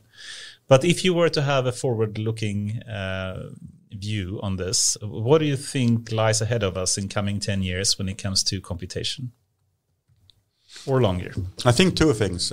One is that AI will become more widely spread as a way to process data on computers, because still the handwritten codes are still, quite popular. Yeah. But AI will become more, because it's much more efficient to use AI to process data with computers. But I don't think people understand that we are talking about the new coding paradigm. I think very few people understand it. I know. It's just a new way of coding computers, to simplify it. But it's computers writing the software instead of humans. So that is going to be very big. But that simple statement changed the whole mindset and outlook on what you're doing. This is not advanced analytics or BI. Forget about that. It's a new way to write code. Yeah, but you need data in order to write this code. So that means that when you say predict, I predict the data wars. So I predict closed borders, firewalls, and you don't want to share the data because the data is the new gold. Data sales is the new gold because it's producing code. So that code. is what I'm not worried about who owns what CPU technology or GPU technology. Who owns the data? The data wars is what I see in the future. So Star Wars, Cloud Wars, data wars. And I also see that since you remember the history that in the beginning that the computers were not connected, and then came the internet, and then became the supercomputers when they are connected. So network technology will be important in the future. What do you mean with network technology? Are we talking the technology is how to process data from point A to point B, because we need to read that data, share that data, send the data at least within our organization. Maybe we don't want to share the data. We want to send it inside our organization in a you open up controlled a manner. Pandora's box, because I've been thinking a lot about the architecture of a distributed architecture. Or decentralized, I think. Is a very Exactly. Maybe And that is what I think the technology is heading. Yes. This is good. What's the difference between distributed and decentralized? I liked it. I like this comment. Yeah, I can speak in length about this. But I need that one. We have no time limit suddenly, because now we're going to talk about decentralized versus distributed. Yeah. Could we please take 5 minutes on the difference of distributed and decentralized? Well, guys, we can continue. I think that the hot stuff are coming now. We finally came to today. Yeah, you know what? If you don't mind, when we cut this up, we took a long time on the introduction. There's no cutting on this. I can tell you that. No, so the first part is almost, so maybe now this is, could we do it? I wouldn't mind. Yeah, I can start and you can fill in perhaps. But my view, you have distributed training, for example, of models, which is basically you have the data centralized to begin with, and then you distribute it out to a number of machines and to do parallelized training. Yeah. It makes it faster, but you still have the data first centralized, which is hard to do sometimes and not always possible. If you do decentralized training instead, you don't actually centralize the data first. You keep it decentralized. Yes. And that can mean data in the mobile phones and it never leaves the mobile phone. Or it can mean data that has, exists in a hospital and it never leaves the hospital because it can be patient journal text or something that's really sensitive. So, but you still want to train some model on it. So instead of extracting the data, you move the model to the data. And then you do decentralized training. And this is like federated learning and these type of techniques, where you can train the model on a part of the data and then instead distribute the model instead of distributing the data. So that becomes more decentralized type of structure. And I see it also, if you want to talk about what is technology which could be coming potentially, I'm not sure, but I'm having a crystal ball then. You mentioned quantum computing. Yeah. I think that what people are missing is that the computers that we saw before on the picture, the really old ones, they were made of copper wires and transistors, and before that cathode tubes. But transistors and copper wires between transistors are the way that the modern computers are built still. So they're still based on transistors and copper technology. So why don't we talk about nanocomputing? So I think that what people are missing is that we have an opportunity to make it much faster by moving away from transistors and copper into pure light-based, photonic-based computers. Yeah. And people are missing that because people are now thinking about quantum computers. If we think about the computers, how they work today, if we translate that from transistors and copper wires into a full optical layer, you have solved two problems. You have solved the way to how to make them faster. When we can't make them faster in silicon, we can make them faster using a different technology, fiber optics. Yeah, speed of light. So NVIDIA acquired Optigot, which was a Gothenburg Chalmers startup who does fiber technology where you send the data from point A to point B, and that technology is very important in the future. I used to work with storage. I used to work with storage, and we built SON network for the banks. Right? This is back really early, right? So this is already here. We talk fiber.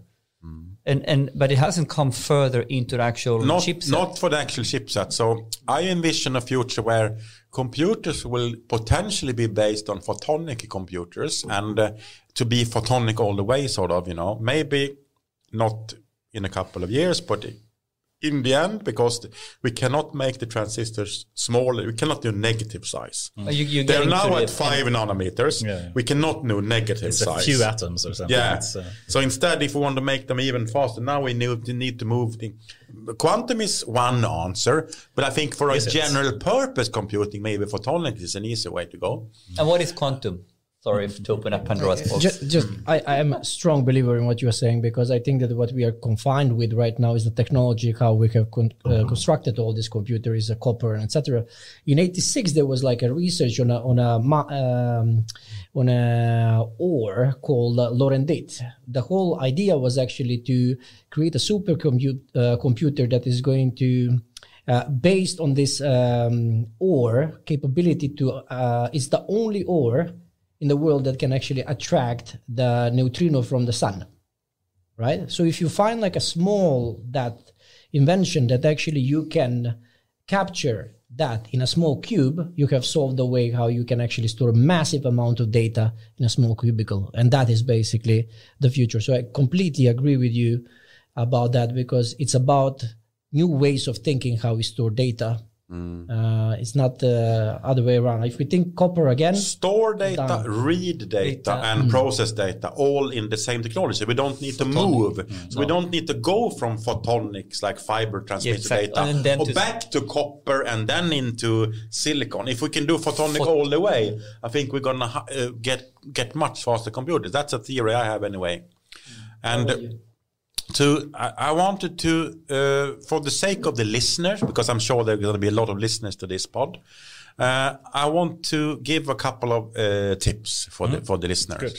So, first of all, I already mentioned the movie, The Imitation Game. Yeah. So if anybody hasn't seen the movie Imitation Game, just go and see it, because it sort of shows why computers are interesting, and when you have a specific thing you want to do, when you're really motivated, you can actually then not only can you create a specific computer architecture, you can also program it to do a specific task, and you can succeed in doing something that's not been done before. So that is the power of computers and working in this industry.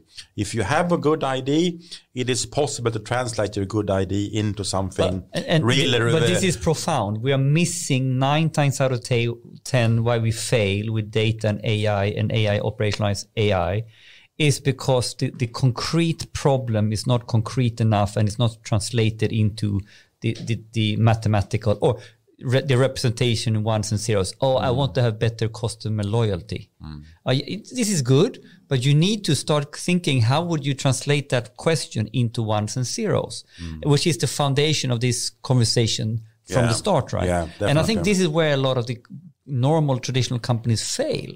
They haven't done this, business to data to in ones and zeros translation in their head. They haven't sharp enough defined the problem. Yeah. And also I only mentioned if you look at that movie, The Imitation Game, that is one specific computer and one specific guy that the story is about. If you want to know more about the other stuff I was blathering about, there is a book. I have a friend who lives in the US, so he's called Merle Giles. So he is older than I am, so he is much better of the history of supercomputers than I am. So he has actually written a book then. So in his book, the introduction and history of supercomputing, I recommend that people buy this book and read it, because he made a lot of effort because he's been working in the supercomputing industry for so many years. And he sort of recognized the fact, okay, there is no good book that describes this history. And soon people who work with this will be dead. Because the rocket science, this is an old stuff. People will soon be dead. So he tried, before people are dead, he went out and interviewed and wrote a lot of Fantastic. Of documentation of what is known today then, before it is sort of lost. He wrote it in a book. So of course, this book is also digitalized. But you can get the paper version as well. You can order a paper version. So Introduction and a Brief History of Supercomputing by Merle Giles. I really recommend that book. I have a signed copy myself, so since I'm a friend of Miles. So also, there will be a movie or some kind of thing coming out in the next couple of days, so watch out. So there will be a story on this computer that we are currently together with our partners building in Linköping, which will have the name Berzelius. That is one of these super powerful AI computers that has been acquired and to support the Swedish researchers and the Swedish research society and to keep Sweden competitive in all of this, AI area. So I really recommend you keep an eye open for that launch when that computer will be commonly available, and to these organizations that are involved in working with that supercomputer. So and when did it go live? It is going live quite soon. So Quite you going live will notice when it So goes this is live. part of the launch. Yeah, the launch is coming up in the very short period of time. So keep your eyes open now. And what was the reason for the name? Do you know? Oh, the Berzelius. So Berzelius is actually, so there are two guys in Sweden which are really, really, really, really famous. And now you have to guess which ones. Linné. No, he nailed it. I'm impressed of this guy. He nailed it. So Linné is the most famous Swedish scientist, and number 2 is Berzelius. Yeah. So if you go, this Berzelius Park in Stockholm, Yes. there's a statue of him. So yeah, you can read all about Berzelius online, and he was very, very early on doing things to represent things with the numbers. But this was not in the form of digitalization in that aspect, but he was working a lot with Categorization, classification. Yeah, he was working a lot with but he was specializing in chemistry, I think.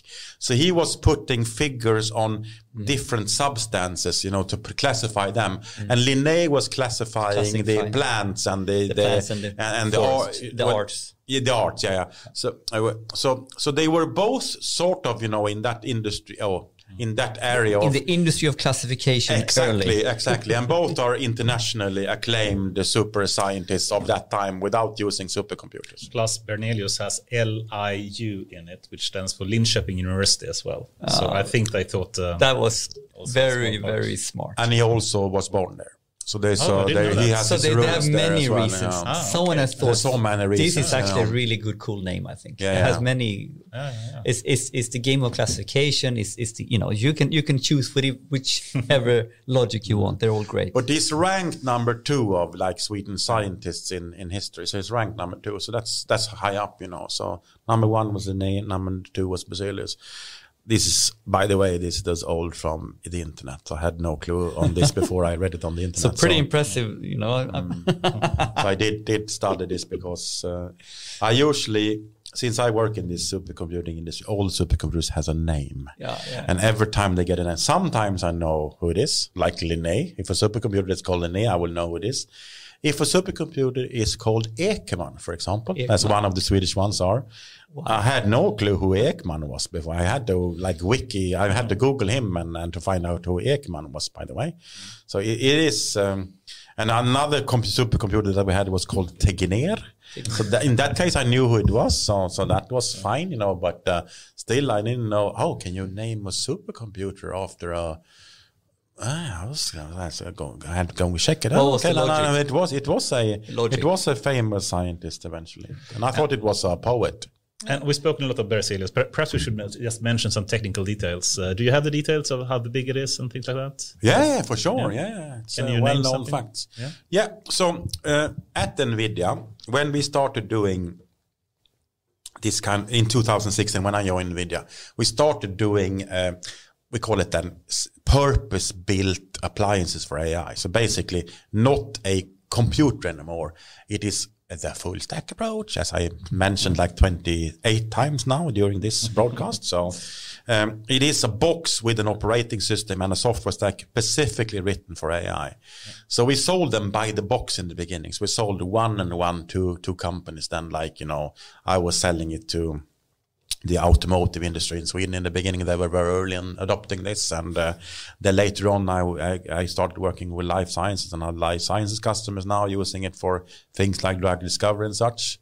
And as part of this, we are now starting to sell this more and more in a way that you can build a supercomputer just for doing AI. So with that, it's a difference, because before we were selling one box by a time. Now we are trying to sort of think about, how do we make this work in a larger scale? Several boxes as one cluster. Because that's normally how supercomputers are built. So this is supercomputers for AI, and they are called superpods. I don't know who I mean, pod, yeah. It's not this kind of pod that we're doing now, by the way. It's a different kind I would of like pod. to understand. This is also a superpod, by the way. This is a superpod. This is also a superpod, but, yes. But to deconstruct the pod, if it's a cluster, how it's done? It is definitely a cluster. So it's a cluster of a lot of GPUs and CPUs interconnected by a very fast network fabric. And by the way, we acquired Mellanox in order to make this technology really future-proof. We wanted So your to. plane, it's a We fabric also plane. want to develop the network technology that will be ready for the future. So we as an integrated solution, we have now the CPU do some work, the GPU some work, and then the network processors do some work. But all together, it's called a SuperPod. So all this working as an orchestra playing symphonic music. We have some cellists and some drum players, and we have some flute players, and some people are playing the violins and stuff like that. So all the people in the orchestra is there in the room, and in the former Berzelius we have 60 of these DDX appliances, AI supercomputers connected to each other. So is this one pod or several pods? This is one pod. 160. So in short, you can say GDX machine is one machine, right? Yeah. So 60 machines in one pod. That single machine has 8 GPUs in it, and it's the latest type of A100. Yeah, it is the latest one, but at the same time, it also has one dedicated network port for each GPU. So that if you have 8 GPUs, you also have 8 dedicated network ports of Mellanox technology. NVIDIA networking is called now, and that and that all interconnected then in a massive mesh network. A switched network, so that you can now work with this as one big supercomputer for AI. So that is what it is. So in short, it's 480 of the latest NVIDIA GPUs called A100. Yeah, but it's interesting. Together. The 480 of GPUs, 480 network blah blah blah, and do you need to run a different type of operating system when it becomes when it becomes a pod? Is it specific software for pod versus running one machine? No, it's these are all built in from the beginning in these DDX AI appliances. It wasn't of course it wasn't in 2016 but the software actually scaled from one appliance but today we have written software. I mean, we started on adopting this technology ourselves in our companies in NVIDIA. So we built a couple of supercomputers based on DDX technology before, and then eventually we started also to sell this into customer accounts where the customers were also using the same technology NVIDIA were using internally to process and do their sort of AI processing on this kind of computers. And then we found out that actually this is a good concept. It actually works. And now we can actually go out and more broadly than tell the world about the concept. And we had to have a name. And we had to have a name. And then came the SuperPod. I actually don't know who invented it. Probably it was somebody in the US. I think we should rename it AI After Work SuperPod. That would be much more fun, actually. Yeah. That would be much more for the initiated. Yeah, but it's kind of interesting that it's come where this is sort of not only do we have the technology. You can sponsor us, by the way, and you can have the AIW SuperPod. Yeah. And this time you need to have a proper GDX machine that works. If you sponsor us, we can change the name. So the funny story was that when we opened the club, right? And when we opened the place and etc. Yeah, so tell us this story. So we launched this place, and it was this is the HyperArt Data Club. Sorry, guys. Yeah, this was what is the place? It's a HyperArt Data Club. So this is where we're shooting the pod right now. So it's a cellar in central Stockholm. Exactly. It used to be a huge bar for rental, but right now it's HyperArt Data Club. It doesn't matter. It's still a club. It's still a bar. No, it's HyperArt Data Club is still a bar. Yeah, in general. Yeah. So we opened like early 2008. I think it was in May, and the first event that we have, it was the launch of DGX2, right? Yeah, that's correct. Because there was a big event going on in Stockholm, like an AI conference. Yes. And at the same time, we had one of those very early boxes shipped, and Anders mentioned it was a dummy box. So since it was traveling all the time, we didn't dare to use it for any to actually run it, because to dismount this one in order to be able to ship it, we had to take out some pieces and put it in special boxes, and there was a lot of dismantling, mounting it together. But the context is the machine is like a 200 kilo piece. Yeah, it was a very big one. We had to have like a big wooden box in order to put it, because the floors were not taking it. It was the floor was sinking. So basically, you had the launch of the NVIDIA. Which machine was it? It was DGX2, but that was not the point. The point was that when we were at that point of time, we were thinking like this wine cellar that we have right now. It was supposed to be a super what is called like a place where we have different Data computers, center. data center, and then we have all the programs into data analytics and etc. to showroom, yeah. Yeah, where basically practitioners still do can it. come and then product test without any. There is like a I think this is still a great idea. It was, but it was it requires quite a lot of cash, man. It's a lot of no, he needs to. Leif needs to sponsor it. so yeah. Leif is a poor guy, by the way. So. I spend a lot of money on other strange interests that I have. So yeah, one of those I just bought a summer house with my little cash. So I'm already behind on my So it's a good segue to the last two questions. So. Yeah, and some that do have infinite funding is perhaps NVIDIA, by the way. But okay, that's another story. It's never infinite funding. That thing doesn't exist. I like the idea that we need to talk to NVIDIA for the AIW SuperPod. Leif, what's next in your life? Personally, professionally? What's happening next? Well, I am 55-ish. And of course, I will work as long as I find it, great fun and can work for interesting companies like NVIDIA. But I did buy a summer house now, which I intend to, in coming years, to build a better house on that property by a lake up in Norrland, in Hälsingland. And when I finally retire, I will concentrate then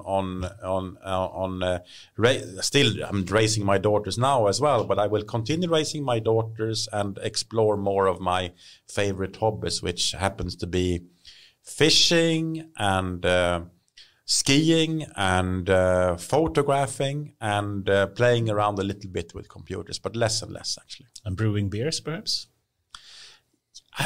Yeah, but I'm not a nerd, so I'm not sitting there and documenting. You need in to be nerdy to really do really good. Yeah, but I beers have a lot of friends who are into that, so that I sometimes join them and sit there and try. But you out can be the different taster, right? Yeah, but I'm still. For me, beer is really, really good, but I'm also interested in eating good food and talking about interesting subjects with friends, and so there's so many things you can do in life, and beers is just one of them. And photography, what type of photography? Well, I am very big into exploring all kinds of photography, so going out and finding really, really beautiful places, and also finding photographing even things which are really small, like a flower or something like that. Macro even. Yeah, so I'm really into all kinds of things, but I think it's So one you're a of Sony guy, right? Are you Sony guy? No, I'm a Canon guy. I love the colors of the Canon. I love the colors. I'm very into colors actually. So I'm very keen on getting. I had this problem with the computers and things like that, because a picture is starting as analog and then it becomes a representation in digitalized form as the Lovelace, goes into the computer, and then it has to come out also, in the same kind of, in the display. Yeah, and that is a complicated thing. So don't get me started on that subject. So you can speak, but at least I work for NVIDIA, so I got access to excellent graphics technology. But still no, not happy. I am actually running Canon cameras, so I'm not into. But are you a full format guy? Yes, I'm a full format. Don't you see that? I'm XXL size, so big. Full stack, full format. Stack. I'm full stack, full format SuperPod. That's who I am. I love it. That's a new T-shirt. Yeah. Full format, full stack, SuperPod. That's Leif's T-shirt. You're gonna have a T-shirt like that, Leif. Sounds like a Muse song. So. Yeah, that's good. Okay. Cool. And last question then. Anyone that you would recommend to come on this podcast, Leif, that you would be interested to listening to yourself? Does it have to be a person in Stockholm or? Preferably less. Yes, because this is the format. We eat and drink together, so it needs to be on the table. Someone who can get to Stockholm at least. I mean, like right now in Corona, it's a little bit tricky with the traveling. But Sweden maybe.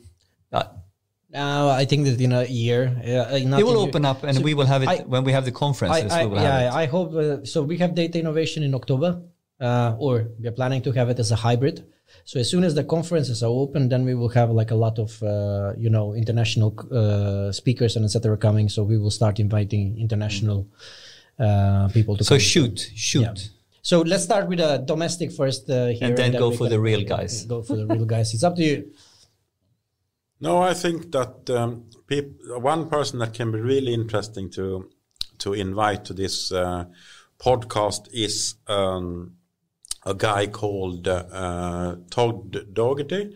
So it's one of those persons who are really into beers and really can talk about beers in hours and hours. But he also has spent his entire life working in companies who do work as visual effects, cinemas and producing movies and things like that. And he lives here in Stockholm. But he has worked all over the world in this kind of project. But he's a CGI guy. Yeah, he's been in that industry for very long. And how do you spell his name? Todd, Todd. Yeah. And then it's like daughter, Daughter, Eri, och sen Eri in the end. So Daughtery. Yeah. Daughtery, yeah. So he lives here in Stockholm. He lives on Lidingö. So it was to be the fastest and simplest answer because he has a lot of stories to tell. And he can also talk much more about beer than I can talk about beer. Nice. Thanks. Should bring Matthias and him together, I think. And that is going to be a dangerous night, so sure. It should be. Leif, the time is flying away, but it's been a true pleasure to have you here. I wish we could have spoken so much more about all the interesting stuff you're doing with NVIDIA, about HPC and healthcare and all the things you're working with. But it's been a true pleasure. So thank you very much for coming here, and I hope you stay on and we can continue discussion. We can continue with the after work. Yeah, let's do that. So yeah. So we get to the real interesting discussion. I have a couple of questions up my sleeve that we're gonna stay a couple of bit longer. Good. Okay, thank you, and thank you to all the listeners who might have been listening into all of our chats. Then, so all about our views on where we have been and where we are going in this industry. Thank you. Thank you, everyone.